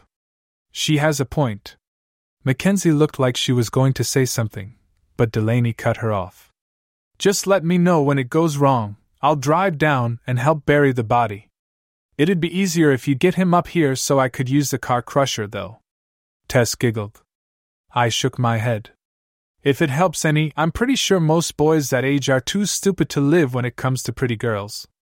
I could see Mackenzie trying to work out what I meant by that. I noticed she didn't brighten up when I said, pretty girls, though, and remembered her slight annoyance at Tess when she had introduced them. I waited until Delaney and Tess went out on a communication run to talk to her. I didn't mean to insult you when I called you pretty. She eyed me for a second. It wasn't an insult. I know what I look like.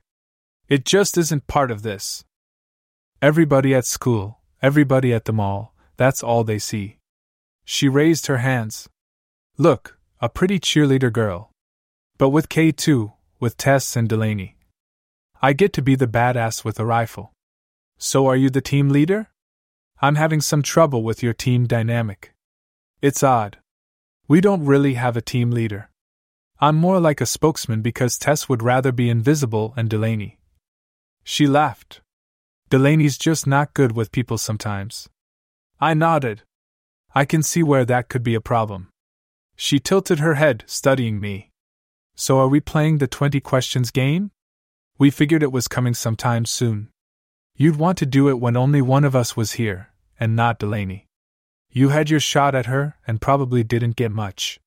So we already decided what we would talk about and what we wouldn't. I blinked. K2 had spent some serious effort training them. Okay. Let's do that. How did this happen? Mostly by accident. Delaney's dad and my stepfather, Tony, were teammates in the army, and I kind of dragged Tess into it. She looked thoughtful. Kim told me you met my stepfather once, a long time ago. His nickname is Hollywood. Hollywood. I damn sure knew that name. I remembered him. Most women would, since he was a walking, talking wet dream. He was also an assassin. Or at least we thought he was. Michael had tracked him carefully, just in case he went rogue.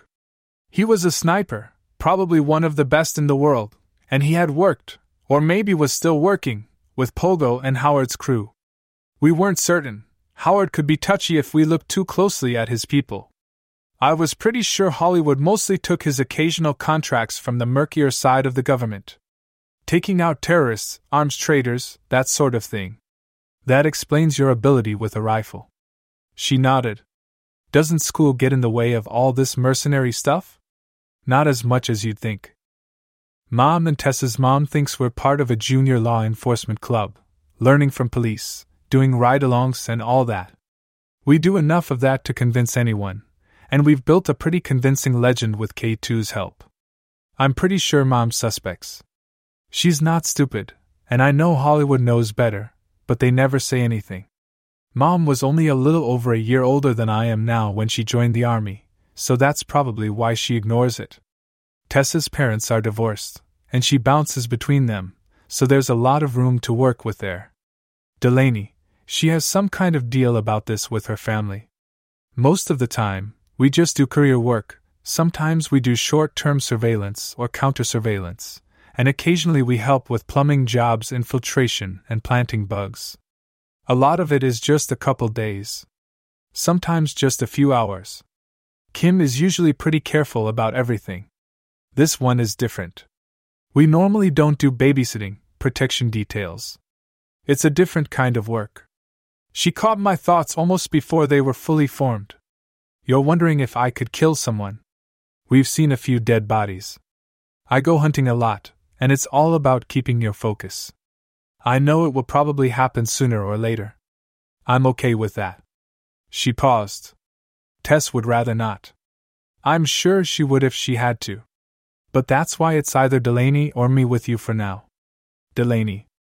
Mackenzie gave me a cool look. I don't think you have to wonder if Delaney would do it. I'm not. I'm pretty sure she already has. She nodded. I do this because I want to, so does Tess. I don't think Delaney has a choice. She won't go into it, and she doesn't want to get us involved. All I know is that people keep trying to kill her, and whatever the reason is, they can't just take it to the police. That fit with what Tiffany had said. Pogo said you've done a contested extraction. Her mouth tightened into a grim line, and she suddenly looked much more like a hardened mercenary than a teenage girl. That was supposed to be a simple surveillance job with a protective babysitting team on site, but it went sideways. It turned out that an oil sheik's daughter ran away with her own daughters. His men killed her escort and snatched them right as we got there. Our backup team was held up. She stopped and made a sound dangerously like a snort. Did you know Delaney knows how to drive a bulldozer? Why am I not surprised? She shook her head. You asked if I was the leader? We all are, sort of. We're good at different things. Kurt calls us a team of experts. We each take the lead when we need to. But when things go really wrong, it's Delaney. She makes decisions even when all the choices suck. I studied her for a second. Most of the time, making any decision is better than making none. Delaney says Needles told her there are an awful lot of flattened squirrels on the road that wouldn't make a decision. I think I want to meet Needles one of these days. She eyed me with a touch of concern. You know he's dangerous, right? Like really, really dangerous. My stepdad told me that, and he doesn't say much about his old unit or the guys in it. He met Delaney, and he told me she has Needles' eyes. I thought they weren't related. They aren't. She stared at me meaningfully. I took a bite of my sandwich and thought about the simmering rage I'd glimpsed in Delaney. She had it under control. Absolute ironclad control. But it wasn't gone. It was just on a chain. When she needed it, it would always be there. A bulldozer? A bulldozer. I pictured the trail of destruction an enraged Delaney could wreak with a bulldozer. And Needles thought it was a good idea to teach her that. I needed to think about whether I ever wanted to meet him. Sounds a little messy. Mackenzie nodded. It was messy. But it worked. A simple plan. So we need to get into the FBI. Tess stated it matter-of-factly, like she was talking about buying a hamburger. No, I said the file or whatever it is has to be in the conference room down the hall from my office at the FBI. We can't get in there. I could hear the frustration in my voice. I'd screwed up, and I knew it. The whole damn trip to the Smithsonian Mall had been pointless. I'd been thinking of what amounted to a first date with Michael, not where we'd first met. I hadn't been concentrating enough. The injury, his death, it all had me focused on our relationship, and I'd screwed up. The first time I met him, we were both in that conference room for a planning meeting. He was one of about a dozen agents there.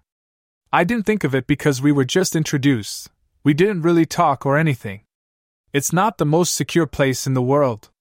The building is right on the street, not on a separate campus.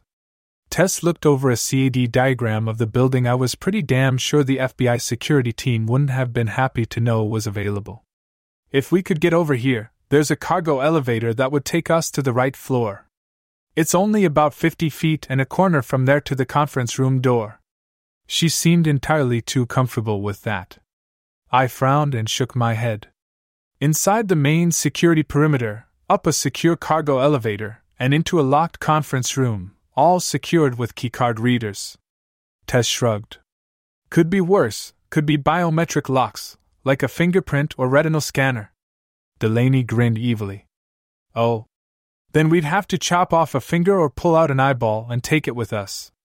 Tess sighed and shook her head. It doesn't work that way.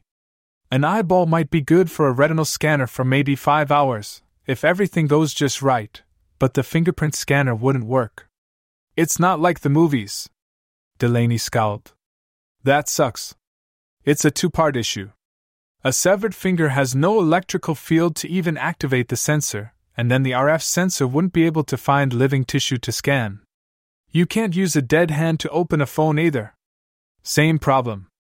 Mackenzie stared at her. What if you just put the skin of someone's fingertip over your own? As long as it's fresh, right?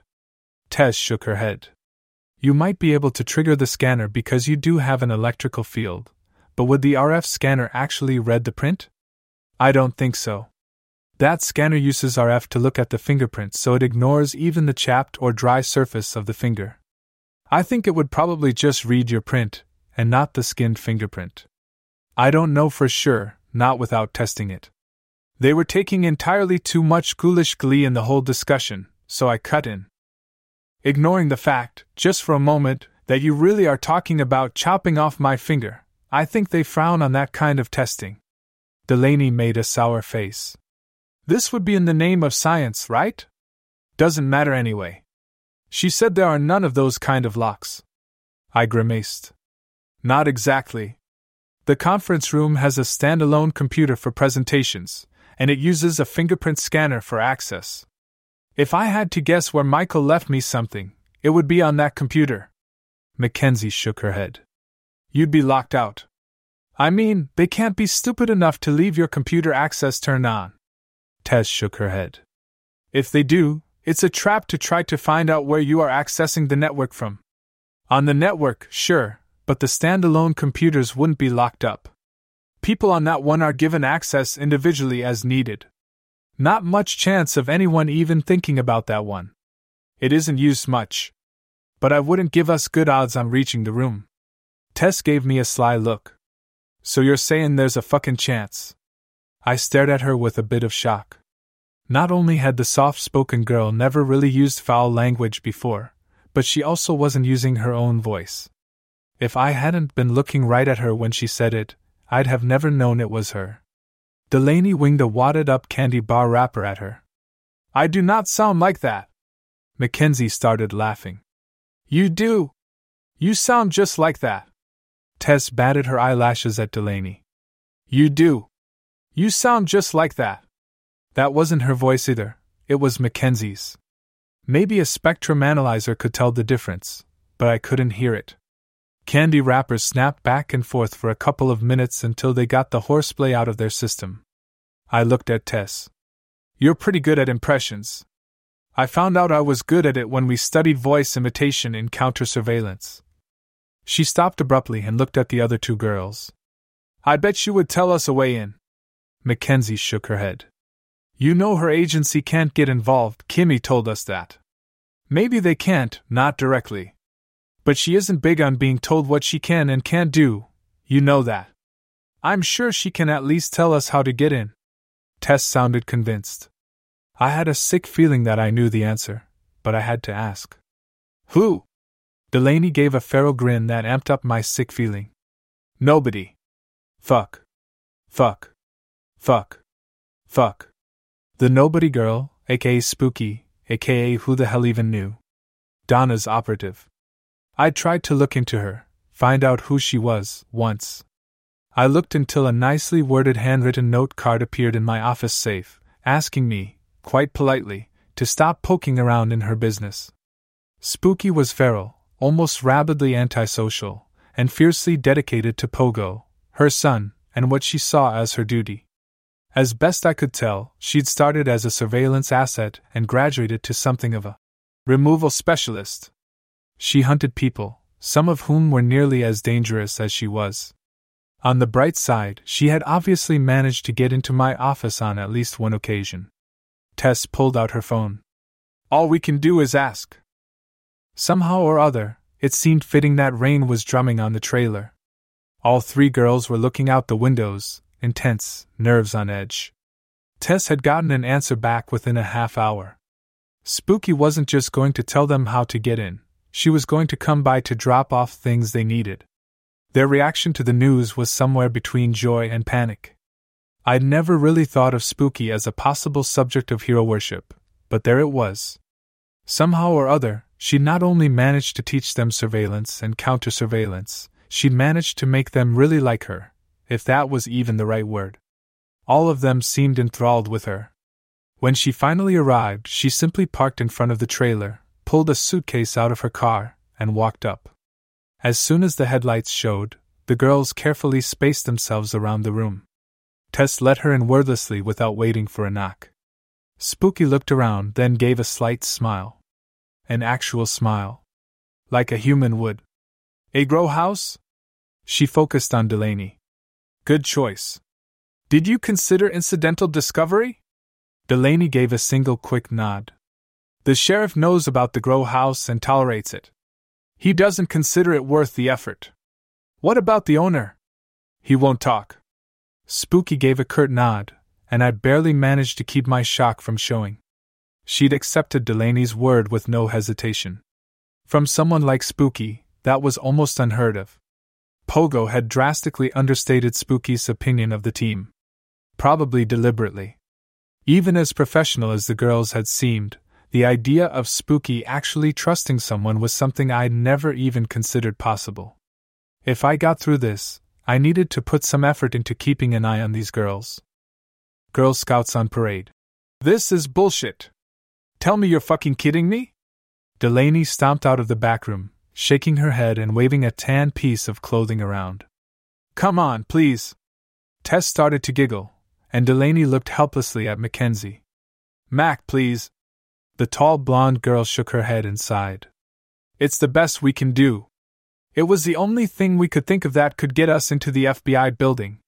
There's a classroom that's perfect for us. It's right there near the corner stairway. Delaney unfurled a tan Girl Scout vest with an array of badges on it. She looked over at me. Could you just shoot me now? Please? Tess was dissolving onto the bed laughing, and Mackenzie wasn't doing much better. Spooky stopped working on me and looked over her shoulder at Delaney, then over at Tess and Mackenzie. The second she opens her mouth, I don't think anyone is going to believe she's a Girl Scout. I hope you two are more believable. Mackenzie straightened up. We really are Girl Scouts. We'll just be wearing our real uniforms. We're ambassadors. Delaney started to respond, then stopped and stared at me. Holy shit. It worked. You don't look like you at all. Spooky nodded. Prosthetics, high-end stuff.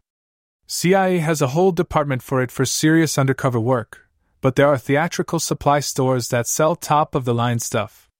With makeup, it works even at close range. I use it a lot on the fly, so I had to learn to apply it myself. Tess and Mackenzie got up and came over. Mackenzie leaned in close. That's just eerie. When do we get to learn this? This summer, maybe. Spooky finished, then flipped through a stack of driver's licenses, finally selecting one. This will work. Texas license, age and height are close enough, and the picture is close enough to work. Where'd you get those? Even as I said it, I felt my guts sink. Wendy. How much did that cost? A favor to be repaid later. Damn it. I can't do that. Not in my position. Spooky nodded. I owe her, not you. Wendy? Tess had keyed in on the discussion. She's a smuggler with a lot of connections. Expensive and pretty mercenary, but she's completely reliable as long as she gets paid. You can trust her, but don't ever run out on the bill. She has a lot of reach and a lot of people who owe her favors. Spooky pulled a badge out and turned her attention back to me. An FBI no escort required cleared contractor badge from the Bethesda facility. It'll read right in the system. Like any government agency, the FBI had countless contractors, everything from carpet cleaning to computer support, and technical experts of all kinds, international finance, military equipment, even online gaming systems. I looked at the badge. What is in the system? You're listed as a retired agent, working as a contracted consultant on transnational finance issues. That's just about perfect. That was exactly the type of person who could get tagged with taking a group of Girl Scouts on a tour of FBI headquarters. She nodded. They'll all be registered in the system, and the tour is on the schedule. I'm not sure if I want to know how you did that. She tweaked a corner of the latex and started lifting it away.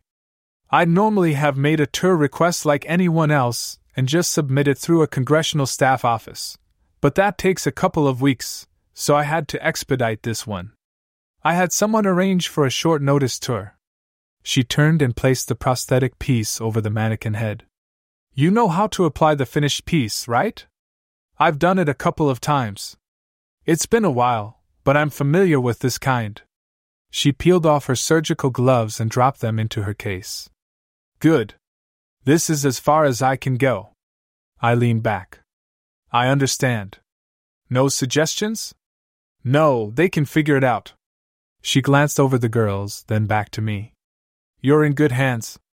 Just keep Delaney away from construction equipment and breakable things, like buildings and bridges. Geez. It was just that one time. Delaney rolled her eyes, but she ruined it with a malicious smile. As she left, Spooky reached to each of the girls and brushed the fingertips of her free hand to each of theirs. They just stood silent until she pulled away, and for a long moment after. Delaney gave one last glance after her. Okay, can someone tell me about this brilliant plan? Tess walked over to the computer and flicked it on. Delaney didn't look much like a Girl Scout. She'd grudgingly put on the white polo shirt and khaki slacks, draping the sash on as well as she could. She'd even traded her steel-toe boots for a pair of plain white tennis shoes. It all fit perfectly, at least physically, but it just looked strange on her. Mackenzie eyed Delaney critically. Smile. Girl Scouts are supposed to be friendly. A pained expression somewhere between a grimace and a snarl crossed Delaney's face. Don't smile. Tess shook her head and shuddered. Delaney pasted an even more implausible smile on. How do I do, y'all? Tess stifled a giggle, and Mackenzie snorted. What is that supposed to be? AHM from the great state of Texas. Delaney made an awkward movement that I suspected was supposed to look like a two-step or some other kind of cowboy thing, but it just looked like she had a hurt leg. What if we told everyone she was mute? Tess choked it out as she struggled desperately not to laugh out loud. I'm trying. Delaney pointed down dolefully. I'm even wearing these duck feet shoes instead of my boots. And I don't even know what these badges are. Tess walked over. I pulled out ones on stuff you know, just in case anyone asks. She began pointing. First aid, water, cybersecurity basics, photographer, dinner party, and survival camper. She looked over her shoulder at me. Going out camping with Mac is like camping with Davy Crockett. Delaney just starts building stuff until she's comfortable and fed. Mackenzie snickered. I thought Kurt was going to die laughing. He left us out for 3 days last summer, and when he came out to check on us, Delaney practically had a small city built. I checked my disguise in the mirror of the van. Some of those tents get pretty elaborate these days. Tents? All the camping gear we had was the radio, belt knives, a plastic sheet, food, and a flint. Delaney built beds, a table, and stools before the first day was over. By the time Kurt and Katie came to check on us, we had a 2-room house. With a barbecue pit, a fireplace, and an outhouse. Tess threw her hands up in fake exasperation. It was just a couple of round lodges. Delaney looked a bit less unhappy. And you can't blame me for the roast pig. Mac shot it. Tess nodded. That was really good. They all sat for a moment, apparently fondly remembering delicious roast pig. For a second, I wondered why Girl Scouts would carry guns. They sounded so much like ordinary teenage girls at times that I kept losing track of what they really were. It should have been clear. They'd spent half the night preparing.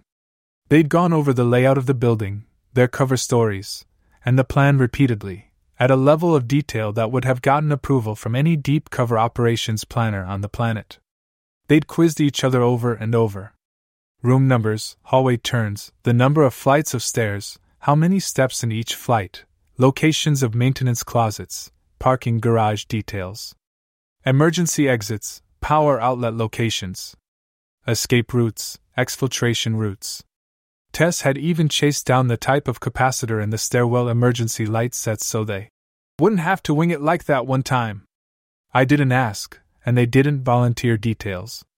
Tess muttered something about, if you don't know, you can't testify about it. They even religiously repeated a mantra I had heard since I was a junior agent. Good operations are smoke and mirrors. They aren't easy, they just look easy because the effort and planning are done beforehand. One last gear check and they loaded up. I'd frankly rather have had Delaney drive than Mackenzie, even though I was certain Mackenzie was competent and well-trained. I'd had enough drivers to recognize that Delaney was one of the extremely rare few with an innate talent and a natural rhythm with machines. You can't train that, it's just wired in the nervous system. Once you've seen a few ugly motorcade incidents, you really start trying to find those rare few. Mackenzie was just more believable. She had height and a naturally closer to adult look that would draw less attention as a driver. Delaney still looked like she should be sitting on a telephone book. The Girl Scout uniform made her look even younger. The drive into the city seemed to take forever, but Mackenzie handled the insane DC traffic as if she'd been driving in it all her life, eventually pulling into a parking garage a few blocks away from the Hoover building. Tourists. We processed into the FBI at the visitor center along with several other visitors, senior citizens with a case of curiosity, congressman-sponsored tour groups, and even a large high school group from Georgia. The Girl Scout, legend, was a brilliant choice. With cranky senior citizens and deliberately obnoxious high school seniors, a small group of well-behaved Girl Scouts working on an achievement escorted by an actual cleared contractor was practically a breath of fresh air. We slipped through with minimal scrutiny. Whatever strings Spooky had pulled worked perfectly. As the girls' designated escort, I had no trouble taking them in, and while the woman in charge of processing followed every protocol perfectly, there was no reason for her even to suspect a problem. We started working our way through the displays. The girls asked carefully thought-out questions about every display, taking careful notes, even Delaney. While I expected her questions to veer toward the bloody and more graphic displays, she asked several serious questions about the lines of jurisdiction between the FBI, state agencies, and county-level law enforcement. With the key card, it wasn't particularly difficult to slip from the public access area into the bureau itself. We might as well have been invisible. While everybody we passed noticed us, they had no real interest in us. Admittedly, I would have probably reacted the same way except to maybe stop and introduce myself and voice some platitudes about citizenship and community service. Friendly engagement with visitors, after all, was a policy that I had implemented at the Bureau as a form of public relations. All things considered, that made encountering Emma all the more ironic. We just rounded the corner to head for the stairs when we walked right into her. And of course, per policy, she promptly stopped what appeared to be a heated discussion with a White House liaison officer I vaguely knew and began talking with us. Tessa's reaction was flawless. "Ma'am, aren't you the executive assistant director for the National Security Branch?" Emma gave a perfect smile. "I take it you've studied the Bureau." She looked over at me, apparently with no recognition at all. "If you have a moment, I can talk with them for a few minutes. I was due at a meeting 5 minutes ago, but they won't start without me. So we can talk unless you have a schedule to keep." The White House liaison gave a sour grimace and did everything but stamp his foot impatiently, which made it easy for me to shake my head. "We have plenty of time." That earned me a slight side-eye from Tess when she realized she wasn't the only one with a talent for accents and voices. It had been a while, but I easily slid into an old Connecticut accent, which oozed good schools and affluence, although not at Emma's Swiss boarding school level. I kept my voice a bit higher, with a slight quaver, the voice of retirement. It was far from my normal Central Virginia accent. She showed no sign of recognition at all. Emma had one of her aides grab an empty briefing room and gave what I, at least, considered an outstanding bit of community engagement, despite the fact that I really wanted to be almost anywhere else. The girls played their parts, asking typical questions and mostly looking fascinated. Delaney asked the usual question we get from kids. "Have you ever had to shoot someone?" Emma didn't so much as twitch. It's a common question. It would have been a little unusual if none of the girls had asked it or at least thought of it. Each agent handles it differently. Emma gave a solemn nod. "When I had to save myself or someone else. It isn't something I'm particularly proud of, but it had to be done. My dad was a soldier, he says the same thing. Sometimes you have to do what has to be done." There was a depth to Delaney's voice, perfectly in sync with Emma's solemn tone. For that moment, they sounded eerily alike. I remembered my conversation with Mackenzie. More than ever, I was sure Delaney had been forced to make those final decisions, probably more than once. We do our best to avoid those situations, but we can't all the time. She gave a practiced, slightly sad smile. I doubted she actually regretted pulling the trigger when she had to, any more than I did, but it was the right thing to say, although, perhaps not with these particular young women. It doesn't happen as often as it does in the movies. Most agents go through their whole career without ever having to engage in a firefight with a suspect. Despite the obvious impatience of the White House liaison officer, Emma took her time and talked to the girls for a solid 20 minutes. Part of that was probably to piss off the liaison officer, but most of it was just, well, Emma.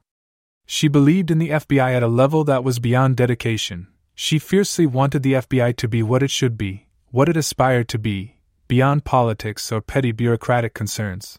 She sent her aide to her office to bring back FBI lapel pins. She solemnly pinned them first on the girls and then on me before making her apologies for having to leave for her meeting. We waited until they were out of sight before moving to the stairwell. I had an almost irresistible urge to break out in a very undeputy director-like giggle but managed to bring it up short. The girls chattered loudly and excitedly about how cool it was to meet the EAD for national security.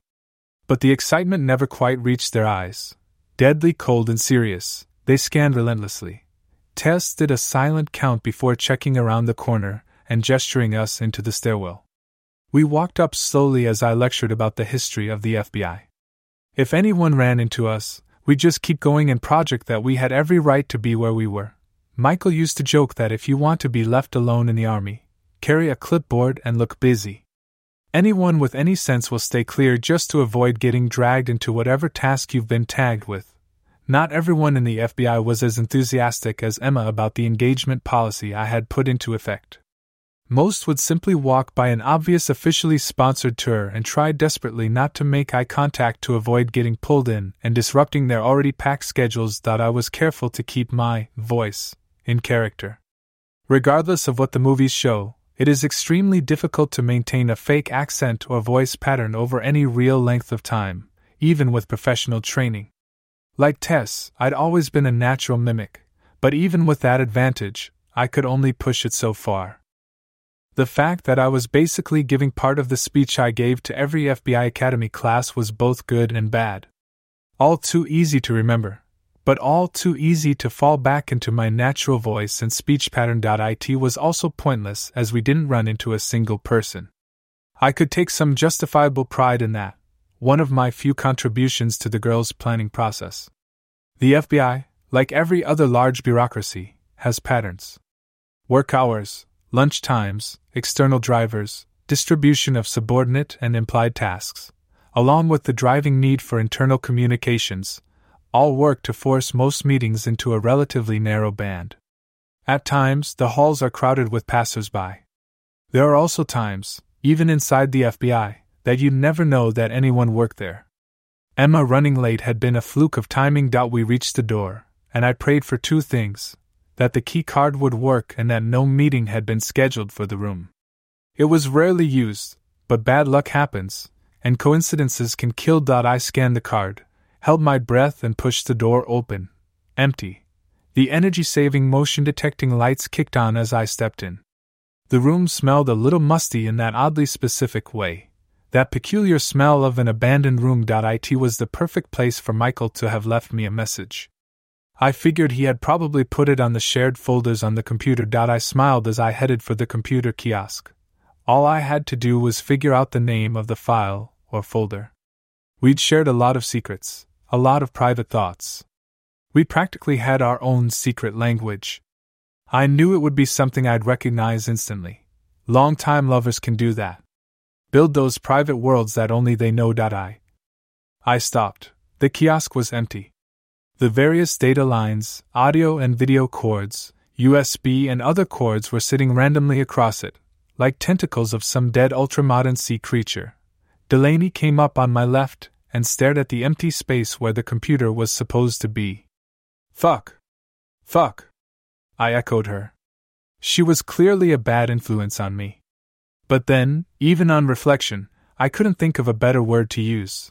Mackenzie visibly deflated as she took in the view of the empty kiosk. Tess moved slowly and looked around darkly. Was that the only computer?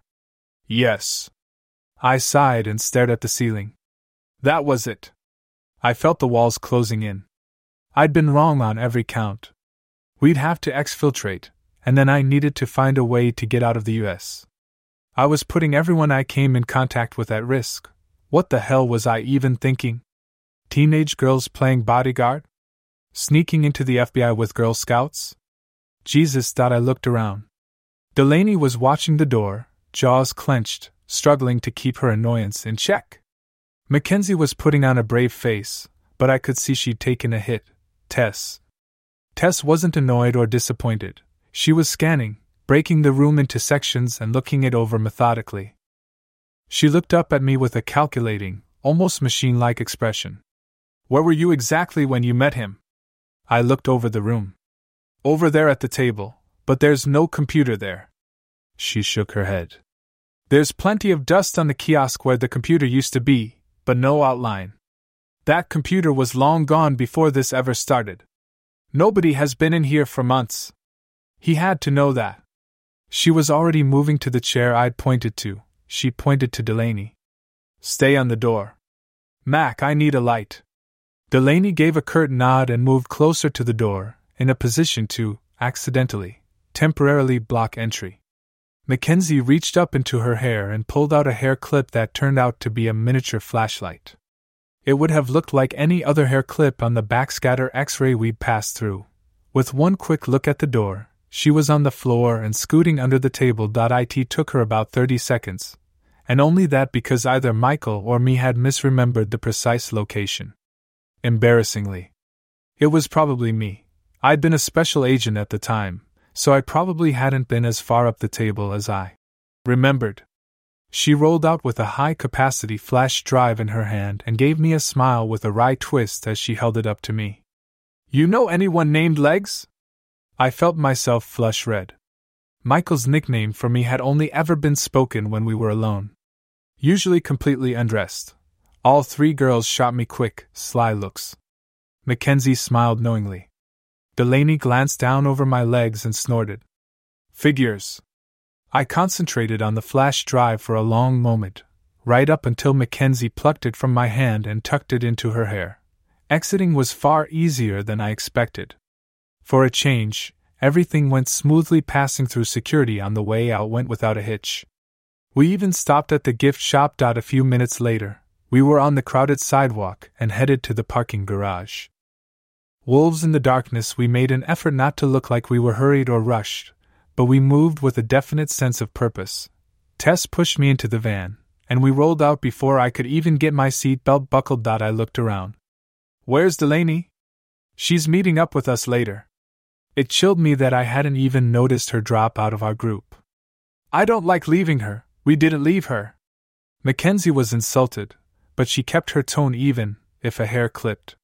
You're paying us to do our job. At least, I hope we're getting paid. Just let us do it. She moved the van through traffic as smoothly as any driver I'd ever had assigned, and we'd escaped just ahead of the heaviest surge. Rush hour is a kind of obsolete concept in DC, but there are heavier and lighter moments. We were well south when I sensed a change in Mackenzie. She hadn't done or said anything, but it felt like the temperature had shifted. Tess caught it too, raising her eyes only slightly from her laptop. Mackenzie finally spoke. They are definitely on us.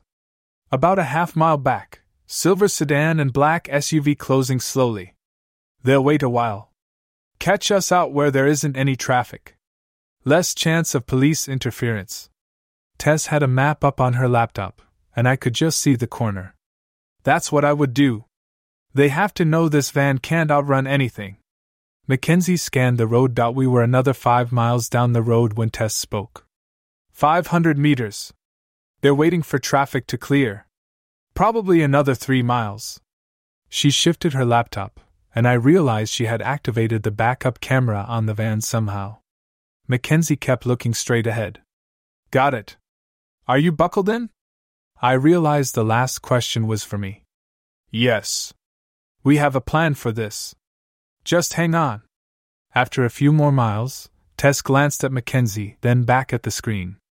They're moving up. 150 meters. Tess pulled a handgun out of the glove box and passed it back low between the seats to me, followed by 2 extra extended magazines. Hang on to it just in case. I looked down at it for a moment. A Glock, but not one I'd ever handled before. Distinctive, almost unique factory barrel porting. I twisted it and looked at the rear left of the slide. A selector switch for full automatic. An 18C. Tess didn't blink. 1,200 rounds per minute with 3 magazines. Armor piercing. If this goes wrong, use it. We'll hold them as long as we can. You get free. Contact K2. If you have to fight, fight like you're the third monkey on the ramp to Noah's Ark, and it's starting to rain. Mackenzie's laugh sounded all too much like Delaney's, and I had no doubt where that saying had come from. Our pursuers continued to close quickly as Tess called the distance. 50 meters. 2 in the sedan, 4, maybe 5 in the SUV. At 25 meters, Mackenzie took a deep breath. Now. Tess straightened up and looked directly back over her seat at our pursuers, and sat back down. I choked in shock. It was a completely unprofessional move. There was no way our hunters could have missed her looking back at them through the untinted windows. To make matters worse, Mackenzie stomped on the accelerator, pushing the van to its pathetic limit as we pushed past the last of the traffic, an old battered pickup truck. We sure as hell weren't going to outrun them, but now they knew we'd seen them. The blatant amateurishness was so completely out of character I could only sit and watch in horror. We pushed ahead, and they followed, leaving the few remaining vehicles behind. Then I noticed that Tess was smiling. So was Mackenzie. Not normal, happy teenager smiles. A hunter's anticipation. Is it him? Mackenzie's voice sounded like a hungry growl, and I wondered for a moment if Delaney's feral nature was contagious. When Tess answered, the predatory sound made me was certain it was. It's him. Before I could ask what the hell they were talking about, Tess went on coolly. Do you think he wants her alive or dead? The casual tone in Tess' voice was disturbing, especially if I focused on the fact that I was the her that Tess was so casually asking about. Glancing in her mirrors, Mackenzie gave a half frown for a second. Dead. All the windows just came down, and I saw a long gun barrel. The sedan gets ahead of us, boxes us in. The crew in the SUV shoots us up and finishes us off after we wreck. Not that it matters. Not real creative, are they? Tess twisted in her seat, eyes sparkling with something like glee but hungrier. She caught me looking, and her smile widened a bit more. Spooky says a friend of hers has a saying. Mackenzie gave a soft, almost mocking laugh. Wolves are the most dangerous of prey. Because they always hunt you back. I turned to see what she was looking at. The SUV never had a chance. Our pursuers were locked on the van. Realizing we'd seen them and were running, they did what predators instinctively do. They chased, trying to close the distance. The old farm pickup truck we'd passed suddenly surged from behind, and Tess laughed and spoke in an eerily flawless Russian accent, in a beautiful angelic voice I recognized all too well. And there are always more wolves in the darkness. Police sometimes call it tactical vehicle intervention, although I'd heard the term tactical ramming used. These days, it is usually called a pursuit intervention technique. Or just a pit maneuver. The men in the SUV didn't catch on fast enough, although if they had, it probably wouldn't have made any difference at all. The truck was far quicker and more powerful than it looked. It pulled up until the front bumper was just even with the back of the rear passenger door of the SUV, then seemed to lunge into it, pushing the rear sideways, forcing it to spin out. A police officer would have backed off as the SUV fishtailed, but the truck pushed harder, and it was both far heavier and more powerful. It forced them onto the shoulder and beyond. The SUV driver was good. He tried to pull out of the fishtail and turn it into a J-turn, but the narrowness of the road, the high center of gravity, the speed and the sheer power of the truck were too much. The SUV went into the ditch and crunched into a hard rollover. Even if the crew weren't seriously injured, the SUV itself was done. The truck neatly evaded the wreck and pushed ahead, far faster and more agile than an old farm truck should have been. The guys in the sedan reacted, but quick as they were, they had nowhere to go. Boxed in from the front by our van, their chance of evading the overpowered truck was near zero. They'd been caught by the same maneuver they'd planned to use on us. Their only chance was to get past us and run for it. Mackenzie twisted the van slightly when the sedan tried to pass us, forcing him to compensate. It was only for a fraction of a second but easily long enough for the vicious predator truck to slam in and force them off the road and into the ditch, where it rolled. I caught a glimpse into the truck and wasn't at all surprised to see Delaney, her rage intensely focused, teeth bared as she slammed her vehicle to a stop next to the still rolling wreck. Mackenzie had the van stopped, into reverse, and was back to the wrecked sedan before I could even react, bumper to bumper with the old farm truck. Tess dropped out the door, moving low and fast, clutching something in her hand. I could see Delaney ahead of her, some kind of gun leveled at the wreck. The girls moved wordlessly in from the front, light and fast. It made sense, as the deployed airbags blocked anyone inside from seeing where they were as they approached. Mackenzie was out, using the corner of the van as a prop to steady a rifle at the ready. They must have had a hide built into the van, as I'd had no idea at all that the heavy, magazine-fed rifle was there. A military nightmare of some kind. I didn't recognize it, but the shark-like profile, large scope and wide magazine all pointed to something that could go through a vehicle from end to end. Delaney and Tess hit the open windows simultaneously, and I could hear the snap and stutter of police-grade stun guns.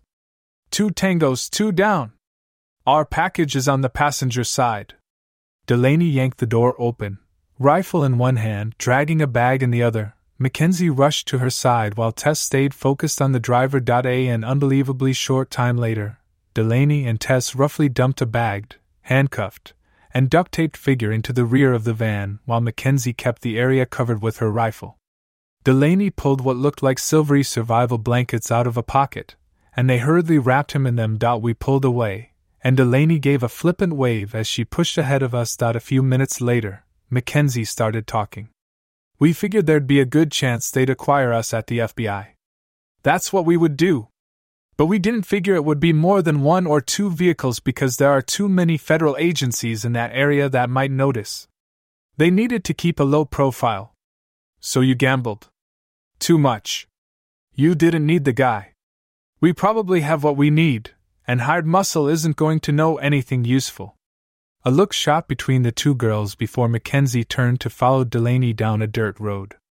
We created an apparent tactical opportunity for them and then exploited it. We know our limits. We had to maximize our advantages. She paused for a second. And we have our reasons for taking this guy. Tess shot her a warning look, and she stopped. I figured that was a pretty clear sign that subject was closed. We bumped down the road for a few miles until we pulled into a barn. An older Toyota SUV was waiting inside. Delaney hopped out of the truck. This close, I could see how heavily reinforced the front bumper was, just short of an I-beam, and it looked like everything else was equally sturdy. We'll come back later for the van and the tank. She caught my expression and answered my questions before I even asked them. It's armored, even the glass is good enough to stop most handgun rounds. You can buy anything on the internet. Gets about 4 miles to the gallon though, so it doesn't have much range, even with the extra self-sealing tank. That limited range is why you had to pre-position it, isn't it? Yeah. Excuse me while I refuel. I'll be back to pit you in a few minutes. It just doesn't work. You had to have another vehicle down near the FBI. A motorcycle. Best way to get through heavy traffic and get ahead of everyone. And you couldn't let me in on this plan because... The irritation in my voice caught Delaney's attention. She frowned. This is important to you, but it's fucking important to us too. We're risking a lot, and that means we get to choose how to do this. That's how this works. You pay us to take risks, but we decide how because we know what we can and can't do. Like choosing to take them down on the road. Delaney nodded, and tried to bite back her response a bit. There were 5 guys in that SUV, probably all trained and experienced mercenaries, plus the 2 in the car. She took a deep breath. I've dealt with guys like that before, and they are fucking dangerous. She shook her head and shivered. These guys weren't ready for us the first couple times because they didn't know what was going on, but by now, they had to have some idea, and they'd have been ready. We wouldn't have had a chance on the ground. We'd have been dead meat. I can understand that. Some of these guys may have more years in the field than you've been alive. She looked a touch mollified. We're trained mostly as couriers and surveillance, not combat soldiers, but we can use that. I'm 88 pounds, soaking wet and wearing work boots, but in the tank, I'm a fucking Godzilla. We have tons of driving training, and we've practiced pit maneuvers hundreds of times, more than most instructors ever get a chance to. If we didn't take them down this time, they might catch up to us later when we didn't have all the advantages. Now their guys are down. They can probably replace them, but that takes time, and if you're right about what's on that jump drive, they just ran out of that. I thought for a second. It was smart, and it made sense, even if I didn't like being used as bait. So why did you grab the guy? Delaney gave a short snort. We're making the drop in less than 2 hours, so we have to take you with us anyway. She opened the rear door of the van, carefully eyeing the man to make sure the restraints had held before lifting the black hood off his head. I stared at him for a moment. It took a second since they taped gauze bandages over his eyes. "Is that your friend from the mall?" Tess walked up and stared down at him. "He's a side quest." I blinked, trying to figure out what she meant, then Mackenzie cut in. "A target of opportunity." That, at least, seemed to make more sense. "He's cash money, that's what he is." Delaney slid the hood back over his head. The three girls transferred their equipment, and the man to the Toyota. The odd look to the glass and weight of the doors gave away the fact that the Toyota was armored as well. Delivery included. An hour and a half later, we were at a small airfield with only one aircraft on it, a very pricey-looking corporate jet with a stylized C&W on the side. The tower was a small one-story building that was mostly windows. The three girls scanned the airfield with high-end optics and a very nice thermal imaging scope, one that was typically way out of budget for law enforcement. Eventually, Tess called it. "I have two in the tower, at least one in the plane. None in those open hangars." Mackenzie nodded. "That's what I have." Delaney looked down at her phone. "K2 says site secure, safe to make the drop." She took a deep breath. "Let's do this." Mackenzie slowly pulled onto the airfield and parked the Toyota some 400 yards from the aircraft and the tower. Delaney looked at me. "You might want to come with us. Our contact has some information for you. Kurt says it's safe, but it's up to you." I walked with Tess and Delaney.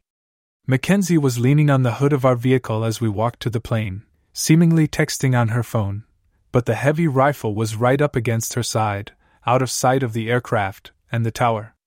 Her sunglasses were hiding the fact that she wasn't even looking at the phone. In any case, I was sure her cell was a rangefinder and ballistic calculator. They'd parked so that anyone trying to return fire at Mackenzie would be looking into the bright winter sun, just high enough off the horizon to blind them without backlighting her. A lone figure stepped gracefully out of the plane and started down the stairs. Somehow I wasn't surprised by the familiar expensive black suit. She had a few more gray hairs, but Wendy looked more or less the same as the last few times we'd met. She smiled at me, a smile that would make a wolf check for an exit, if the wolf had any sense. "Maria! So nice to see you again." "Wendy!" The machine pistol was the only comfort I had. I couldn't imagine the girls selling me out, but Wendy's reputation for ruthlessness wasn't something I could completely ignore. "Nice to see you too. I hope. I was in the area when we got the call, so I couldn't pass on the chance to say hello. I was rather expecting you to buy a ticket out. I'd have given you a family discount, you know. I decided to try to handle it." She nodded, then glanced at the girls, noticing they'd moved out and slightly forward, using the body of the plane and the wing to shield themselves from anyone in the tower or the aircraft itself. "I suppose these two are part of Kurt and Katie's crew." She stepped down and off the stairs. "Don't worry, we're clear. I own this airfield. I understand you have a package for me?" Delaney stared at her unblinking for a long second and pressed a small bowl-like object onto the aircraft body. "In the back of the vehicle. He's mummy-wrapped in anti-static foil, but we didn't really have time to search him for trackers." Wendy nodded.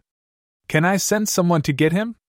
Tess signaled to Mackenzie, who popped the back hatch open.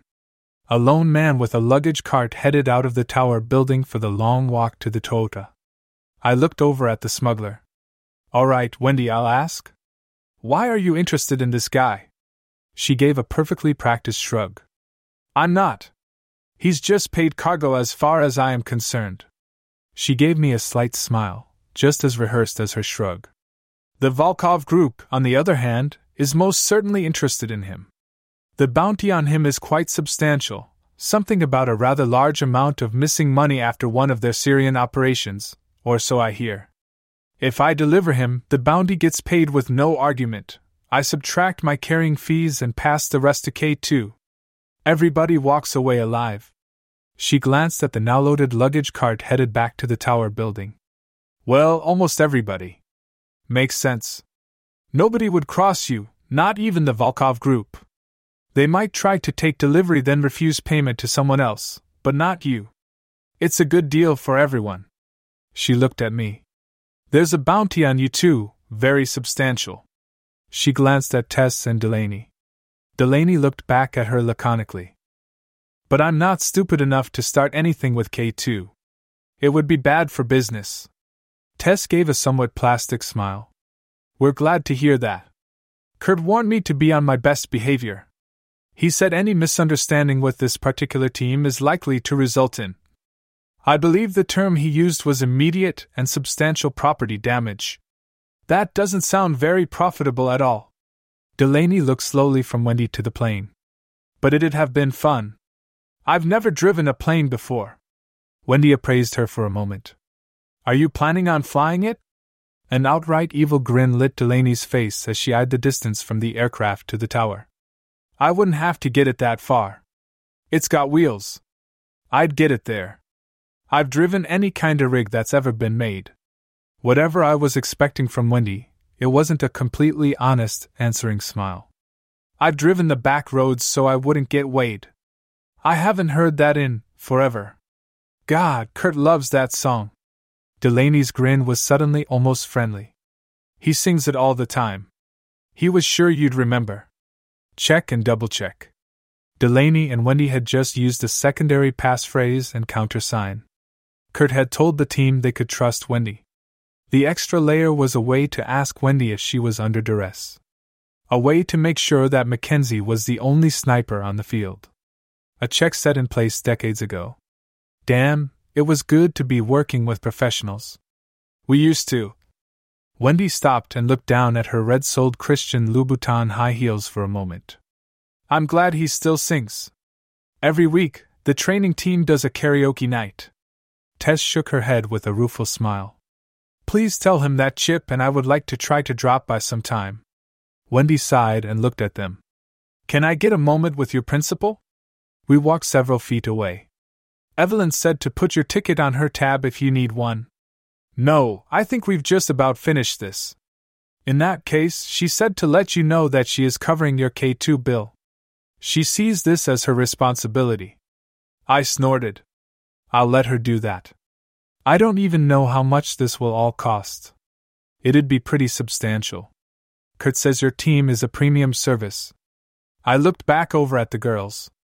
You don't exactly seem surprised by teenage mercenaries.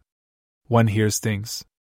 The fact that they placed sniper cover and put hollow charges on the undercarriage as soon as they walked up makes it pretty clear that at least some of the stories are true. I saw that. Wendy gave a solemn nod. If you can't be sure you'll win, make it clear that there's an unacceptable cost to trying to take you down. It's practically the story of my life. Mine too, although it's usually political and not murder attempts. There's a difference? She looked pointedly at Delaney. So that you know. She has a very substantial price on her head, too. I followed her glance. One does hear things. Do you know who? I haven't pinned that down. It's a rather secretive issue, even by my standards. The rumor is that it's a trap. According to the story, everyone who's tried to collect has ended up quite dead, and the body count is supposed to be very, very high. I've spent enough time with her to suspect the body count rumor is probably true. Besides, it'd have to be one hell of a lot of money to risk bringing K2 down on you. Kurt and Katie would take it very personally. But they're okay with this. It's different. Business is business, Maria. Inherent risk. Kurt doesn't write greeting cards for a living. Ophio cordyceps unilateralis. I sat alone in Mookie's bedroom with a brand new laptop. Getting into the flash drive was simple. The passphrase prompt was, Cabo Bikini. Only I knew what the obvious answer to that was. And I have every intention of taking that to my grave. For a long while, I paged through document after document. Payoffs, payouts, promises made, promises kept. Wire diagrams outlining a vast conspiracy intended to dig in and spread like a cancer. I'd seen something like this before on some nature show. There's a horrifying fungus that can infect ants. It takes them over from the inside, growing next to the brain, and eventually taking over the central nervous system. When it does, the ant does whatever the fungus programs it to do. It has no resistance and no will. The ant looks the same, but serves to do whatever the fungus needs to grow stronger. Until the ant dies, of course. Folder after folder, document after document. I clicked on a video in a folder, then just stared at the screen, feeling sick. Michael's thin, ravaged face stared back at me, frozen. I'd paused the video to catch my breath. I'd spent the last several days suppressing this, not thinking about Michael actually being gone. As much as I had known it was coming with cancer advancing relentlessly, it still hurt almost too much even to feel real. I pressed play, even as I willed myself not to. He'd suspected they were on to him, that they had people inside the bureau. He wanted to look into one more thing but couldn't risk losing the data. One copy on him, one taped to the underside of the table. One more thing to do. The date on the file was the night before he was killed, the same day this all started. He broke the one rule we'd always followed. He talked about the should-have-beens, the could-have-beens, and what we really meant to each other. Even when the video stopped, I couldn't stop looking at him. I choked and held myself and felt all my internal walls give way. It was almost 2 hours later when I left the room. All three girls took one glance and looked away uncomfortably. With my red puffy eyes and splotchy skin, I might as well have had a sign around my neck that said, "Cried for hours." The moment he saw me, Mookie got up from the counter and wordlessly gave me a gentle, practiced hug. The kind of perfect hug that someone who has dealt with grief over and over knows how to give. When we finally stepped back, he gave me a soft, understanding, sad half-smile. After a long moment of quiet, Tess spoke up. "So what do we know, and what do we do next?" "Synarchus, dude." Delaney stared at Mookie in puzzlement. "What?" "Super rich guys trying to take over the government. This isn't the first time. It was like the 1930s. Tess shook her head slowly. "What are you talking about? They've tried this before. There was like this secret cabal of rich guys." He raised his eyebrows. "Who wanted to rule the world. Dude named Smedley. Marine dude. Butler, yeah, Smedley Butler. I remember 'cause that's like the coolest name." Mackenzie looked doubtful, but Delaney's eyes narrowed. "Dude. Focus. What did he do?" "He dimed them out. They tried to use him to take over, but he called them out to Congress." Delaney swiveled to look at me. "Is he right?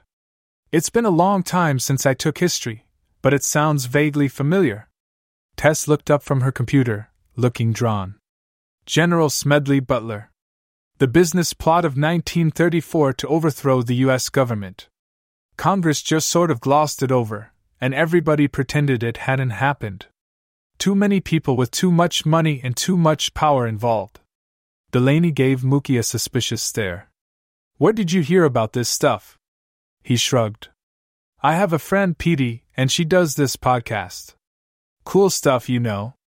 Aliens, weather control machines, she's the real deal." At a total loss for words, Delaney held her hands up in surrender and looked back at Tess. "Just stick to the plot. Let's not worry about weather control machines for now." We all moved around next to her and looked at the screen. Tess took a deep breath and put one finger up to the screen. "Look at the names." Delaney looked at the ones Tess pointed out. "You have got to be fucking kidding me. It's been 100 fucking years." "Almost." My voice sounded hollow in my ears. "Reisner, McGuire, Reinhardt." Mackenzie's tone came in a whisper. "It wasn't just the U.S., was it? France, they really meant it." She looked up at me. "Or still mean it. They spent $300 million trying to pull it off in 1934. Tess brought up another page briefly. "That's almost $6 billion today." Delaney's lip curled in a nasty sneer as she looked at the screen. "Billionaires. That kind of money does something to people. It rots their brains and makes them think they're fucking gods or something." I shook my head. "Aren't you the one that called the guy cash money earlier?" She gave me an unblinking stare. "I don't want money for money's sake. Money is just a tool to stay alive. I've dealt with people with this kind of money before. She gestured sharply at the screen. They turn into monsters. For a moment, she stared right through me, her eyes focused on a different time and place. Delaney's lip curled, grim and predatory. Her jaw twitched and tightened.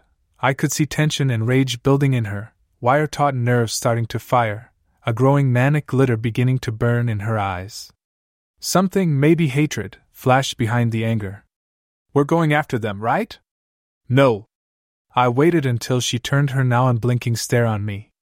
This is for other people. She was trying to figure out whether she believed me or not. I continued. Part of this goes to the FBI and the White House. They have the resources to do this.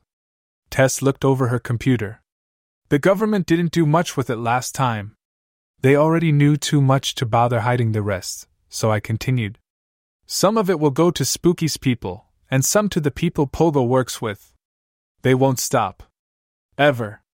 What about us? Mackenzie seemed to be doing math in her head. I'd like to keep you and K2 out of it. This isn't your fight. Delaney looked put out. But she smiled when she heard what else I had to say. Besides, I'd like to keep you as a really nasty surprise if things go wrong. I got a call from the director of the FBI this morning. On the tablet, I saw Derek lean back as he talked. Let them know that once we see Reisner and McGuire in cuffs on the news, we'll talk. I already did, but it's not going to happen. They found Reisner hanging in his shower this morning. Deputy Assistant Secretary of Defense McGuire had a fatal one-car accident last night. I shook my head. Not very subtle.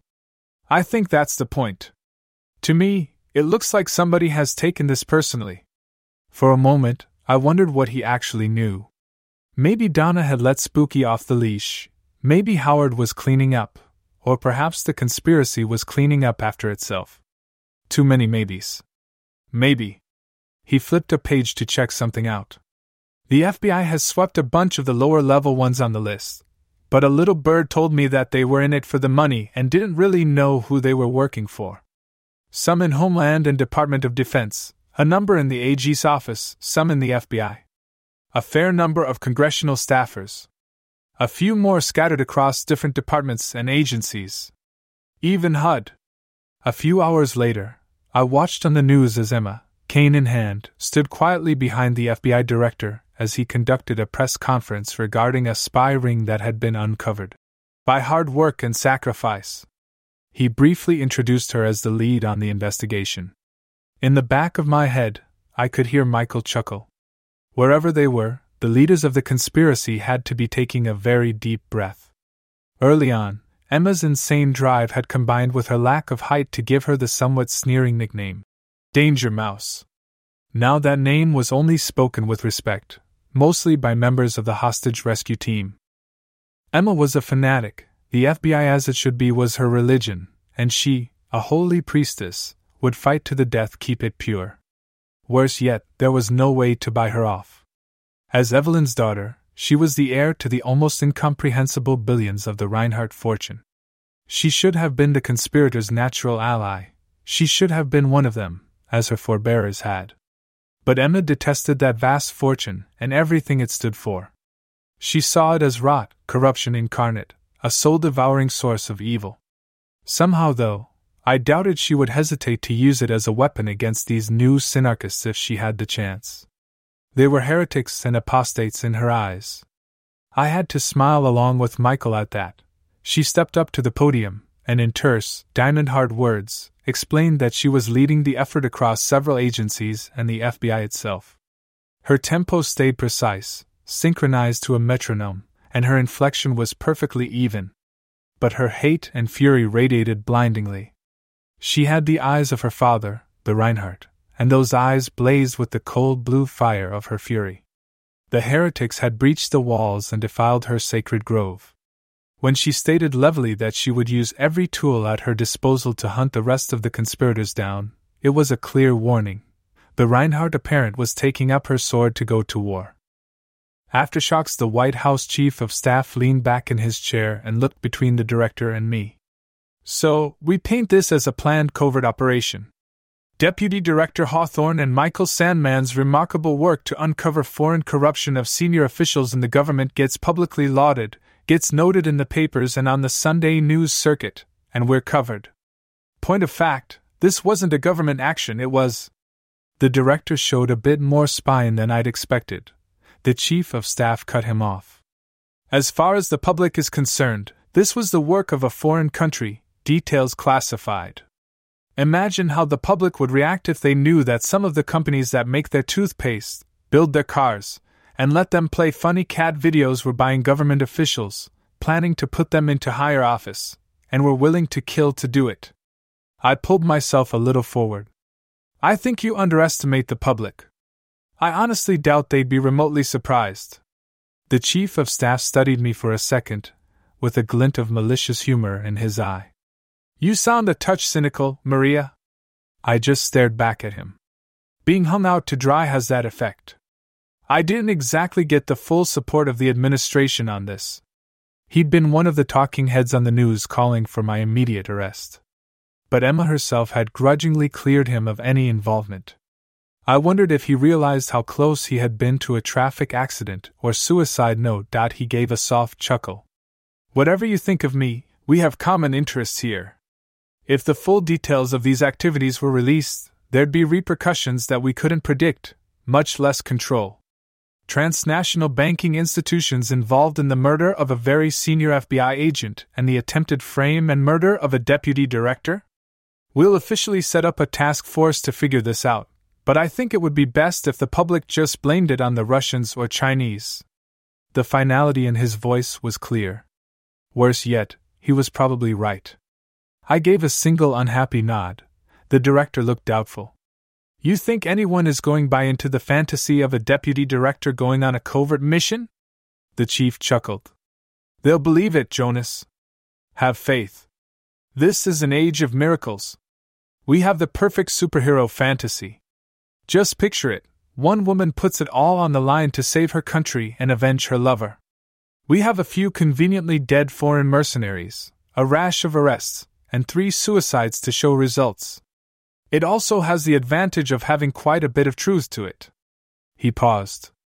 The only problem with this is that we're creating a real superhero, and I suspect that may be very dangerous.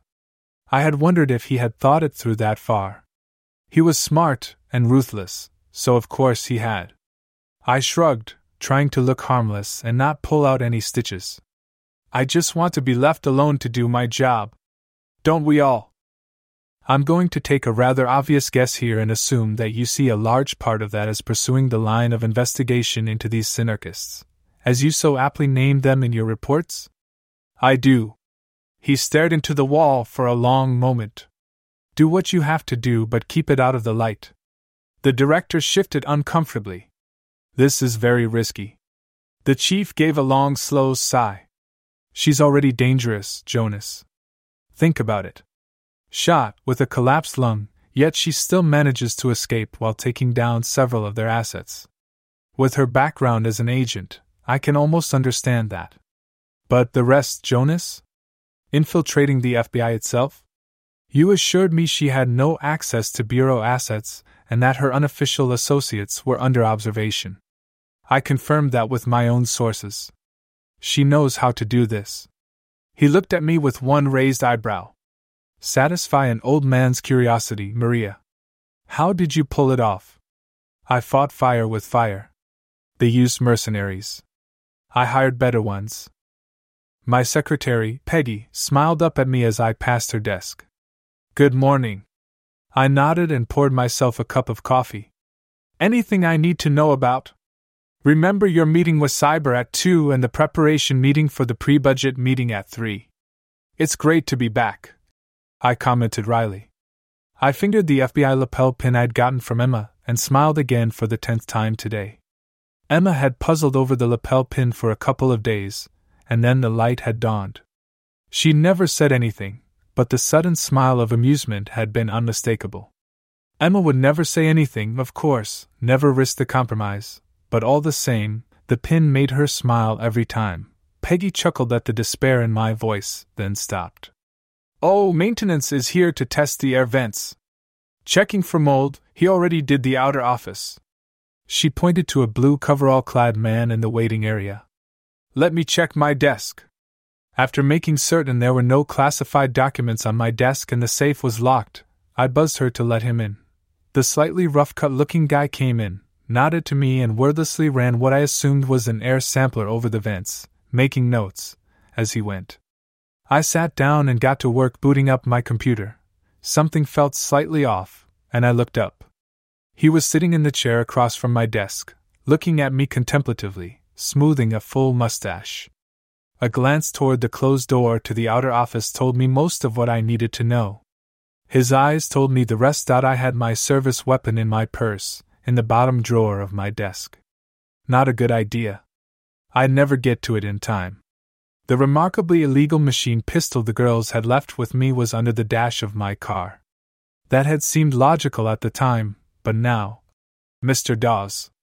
He nodded once, then kept right on looking at me searchingly, trying to decide something. I put my hands open on the desk very carefully. What can I do for you? Kurt is dealing with Kim. He's making her pay Delaney and the girls a triple bonus. Kim would rather be waterboard than do that. Even with the amount of money you paid her, Kurt says she'll barely clear overhead on this one. He paused for a second.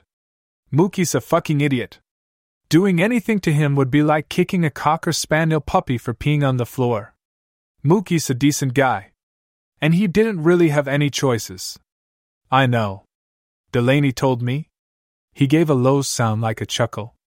It's cute that you got him a federal open research license for his little weed farm. I owed him something.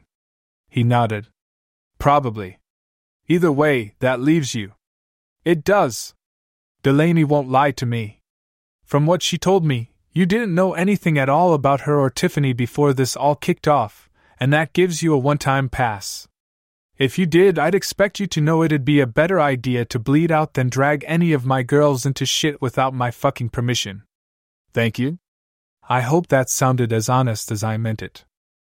His voice was entirely conversational, almost friendly, but I was starting to understand why everybody was so cautious. Problem is, you used her to break into the FBI after you knew. That's not covered by the one-time pass. I waited. There wasn't much to say to that. It was true. Pleading expediency obviously wasn't going to fly with him. If you'd gotten her hurt or gotten her into anything she couldn't handle, we wouldn't be talking. Delaney definitely had his eyes. I'm not sure there's much she can't handle. There was a flash of pride mixed with a touch of pain in his face, but it was gone in an instant. Either way, if this hadn't been such a milk run, I'd have been pissed. Breaking into the FBI is a milk run? He gestured at himself and the office around us, then shrugged. Apparently. I couldn't help it, I laughed. Okay, you have a point. I really need to have a long talk with our security team. You don't have a problem with the Russian mercenaries, though? That's nothing she shouldn't be able to handle. Besides, it was a babysitting gig. Teenage girls babysit. It's a thing. We've seen worse. Obviously. He smoothed his mustache again. Here's the deal. Delaney doesn't get asked to do anything without my permission. You'll give her permission? I could hear the disbelief in my voice. It's complicated. Delaney's life isn't going to ever be normal, at least not for a long time. I haven't been teaching her this shit for no reason. She's had people trying to kill her since she was 13, and we can't see the other side of that yet, and we won't for a long time. This agreement with K2 is a good way to get her the experience and skills she has to have. It's mostly just courier runs. This was a fluke. Bad timing. Kurt's not an idiot. He makes sure I know what I need to know, and he makes sure she has serious backup. This way, she gets practice. She needs that practice for when I'm not there to help. She's also going to need friends and people who owe her. So am I a friend or someone who owes her? That's for you and Delaney to figure out. And Tiffany? She's not part of this. Delaney just did the best she could with what was to hand. Tiffany's technically covered by the one-time pass. Something that could have been mistaken for a hint of a smile crossed his face. Besides, unless I'm wrong, You're the source of that 10 grand bearer bond for the baby, along with the bottle of Pappy Van Winkle Family Reserve bourbon and the cases of high-end red wine that showed up at her house. She seems to think you're even. Evelyn had found a bottle of the bourbon and the cases of wine for me to send. I felt an internal sigh of relief. Guilty as charged. I owed her, and I'm pretty sure she'd have refused cash. She'd have worked just as hard to save you if she'd been sure you were guilty. It's what she is. I'm not sure the word, wistful, would ever be associated with the man before me, but it was the only word I could think of. I pondered for a moment. K2 may have some hiring competition when those girls are old enough. You know Quantico wouldn't work out very well for Delaney. Probably wouldn't be real fucking great for Quantico either. I nodded. He was right. Mackenzie was pretty much tailor-made for the FBI Academy. She would probably be the honor graduate of her class. I doubted Tess would have any problems she couldn't overcome. Delaney, though, I could already picture the mountain of incident reports and trying to budget for rebuilding the facilities. Maybe Donna had a better place for her. Hell, maybe that was the whole reason Spooky was involved. Still, there are other options. We can use help off the books sometimes. I've heard that. I'll make it easy stuff for now. You do that. For now. You know, you could have just come by the house. I could have. He answered it lazily, but I knew what he meant. He wanted, or maybe needed me to know, that there were no hiding places. No safe spaces. Are there any dead bodies I need to clean up? Not this time. Don't make me come back. He stood up and pulled a tape printout from his mold sampler and handed it to me. You need to get maintenance up to your office. You really do have a mold problem. With that, he quietly walked out. Epilogue. I stared at the folders on the desk in my study, feeling rather less clever than I had before. Or rather feeling that I'd been a little too clever for my own good. Maybe too clever for anyone's good. Reaching down, I touched the machine pistol in my purse, a religious reflex to a holy icon, a momentary assurance of my ability to be and do true violence as a last desperate, defiant act against the gods. Knowledge has power. That was the essence of my world. Some knowledge is useful. Some is harmful. Some, a very, very small percentage, is truly dangerous. A vanishingly small amount is plutonium, radioactive, deadly to all who come near it. I'd had teams of research analysts and information techs pull the information for me, but I'd analyzed it myself. Stacks of itineraries, passport checks, formal event schedules, and hotel registries. Security camera feeds. Charges for limousines. Basic analysis. Nothing exciting, nothing fancy, nothing 100% certain. It could all be a coincidence.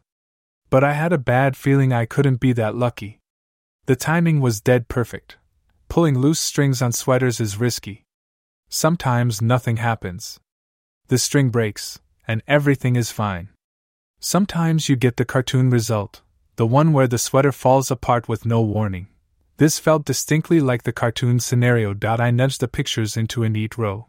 Delaney resembled her sisters. She shared a lot of features with Tara and Tiffany. Features they shared with their mother. Cheekbones, jawline, nose. But she had other features, especially her eyes. The smoldering anger in her eyes mirrored needles. He was truly her father, no matter who'd contributed the DNA. But that odd blue topaz color. I'd seen it before. Delaney resembled her sisters, all of them, Tara, Tiffany, and Emma.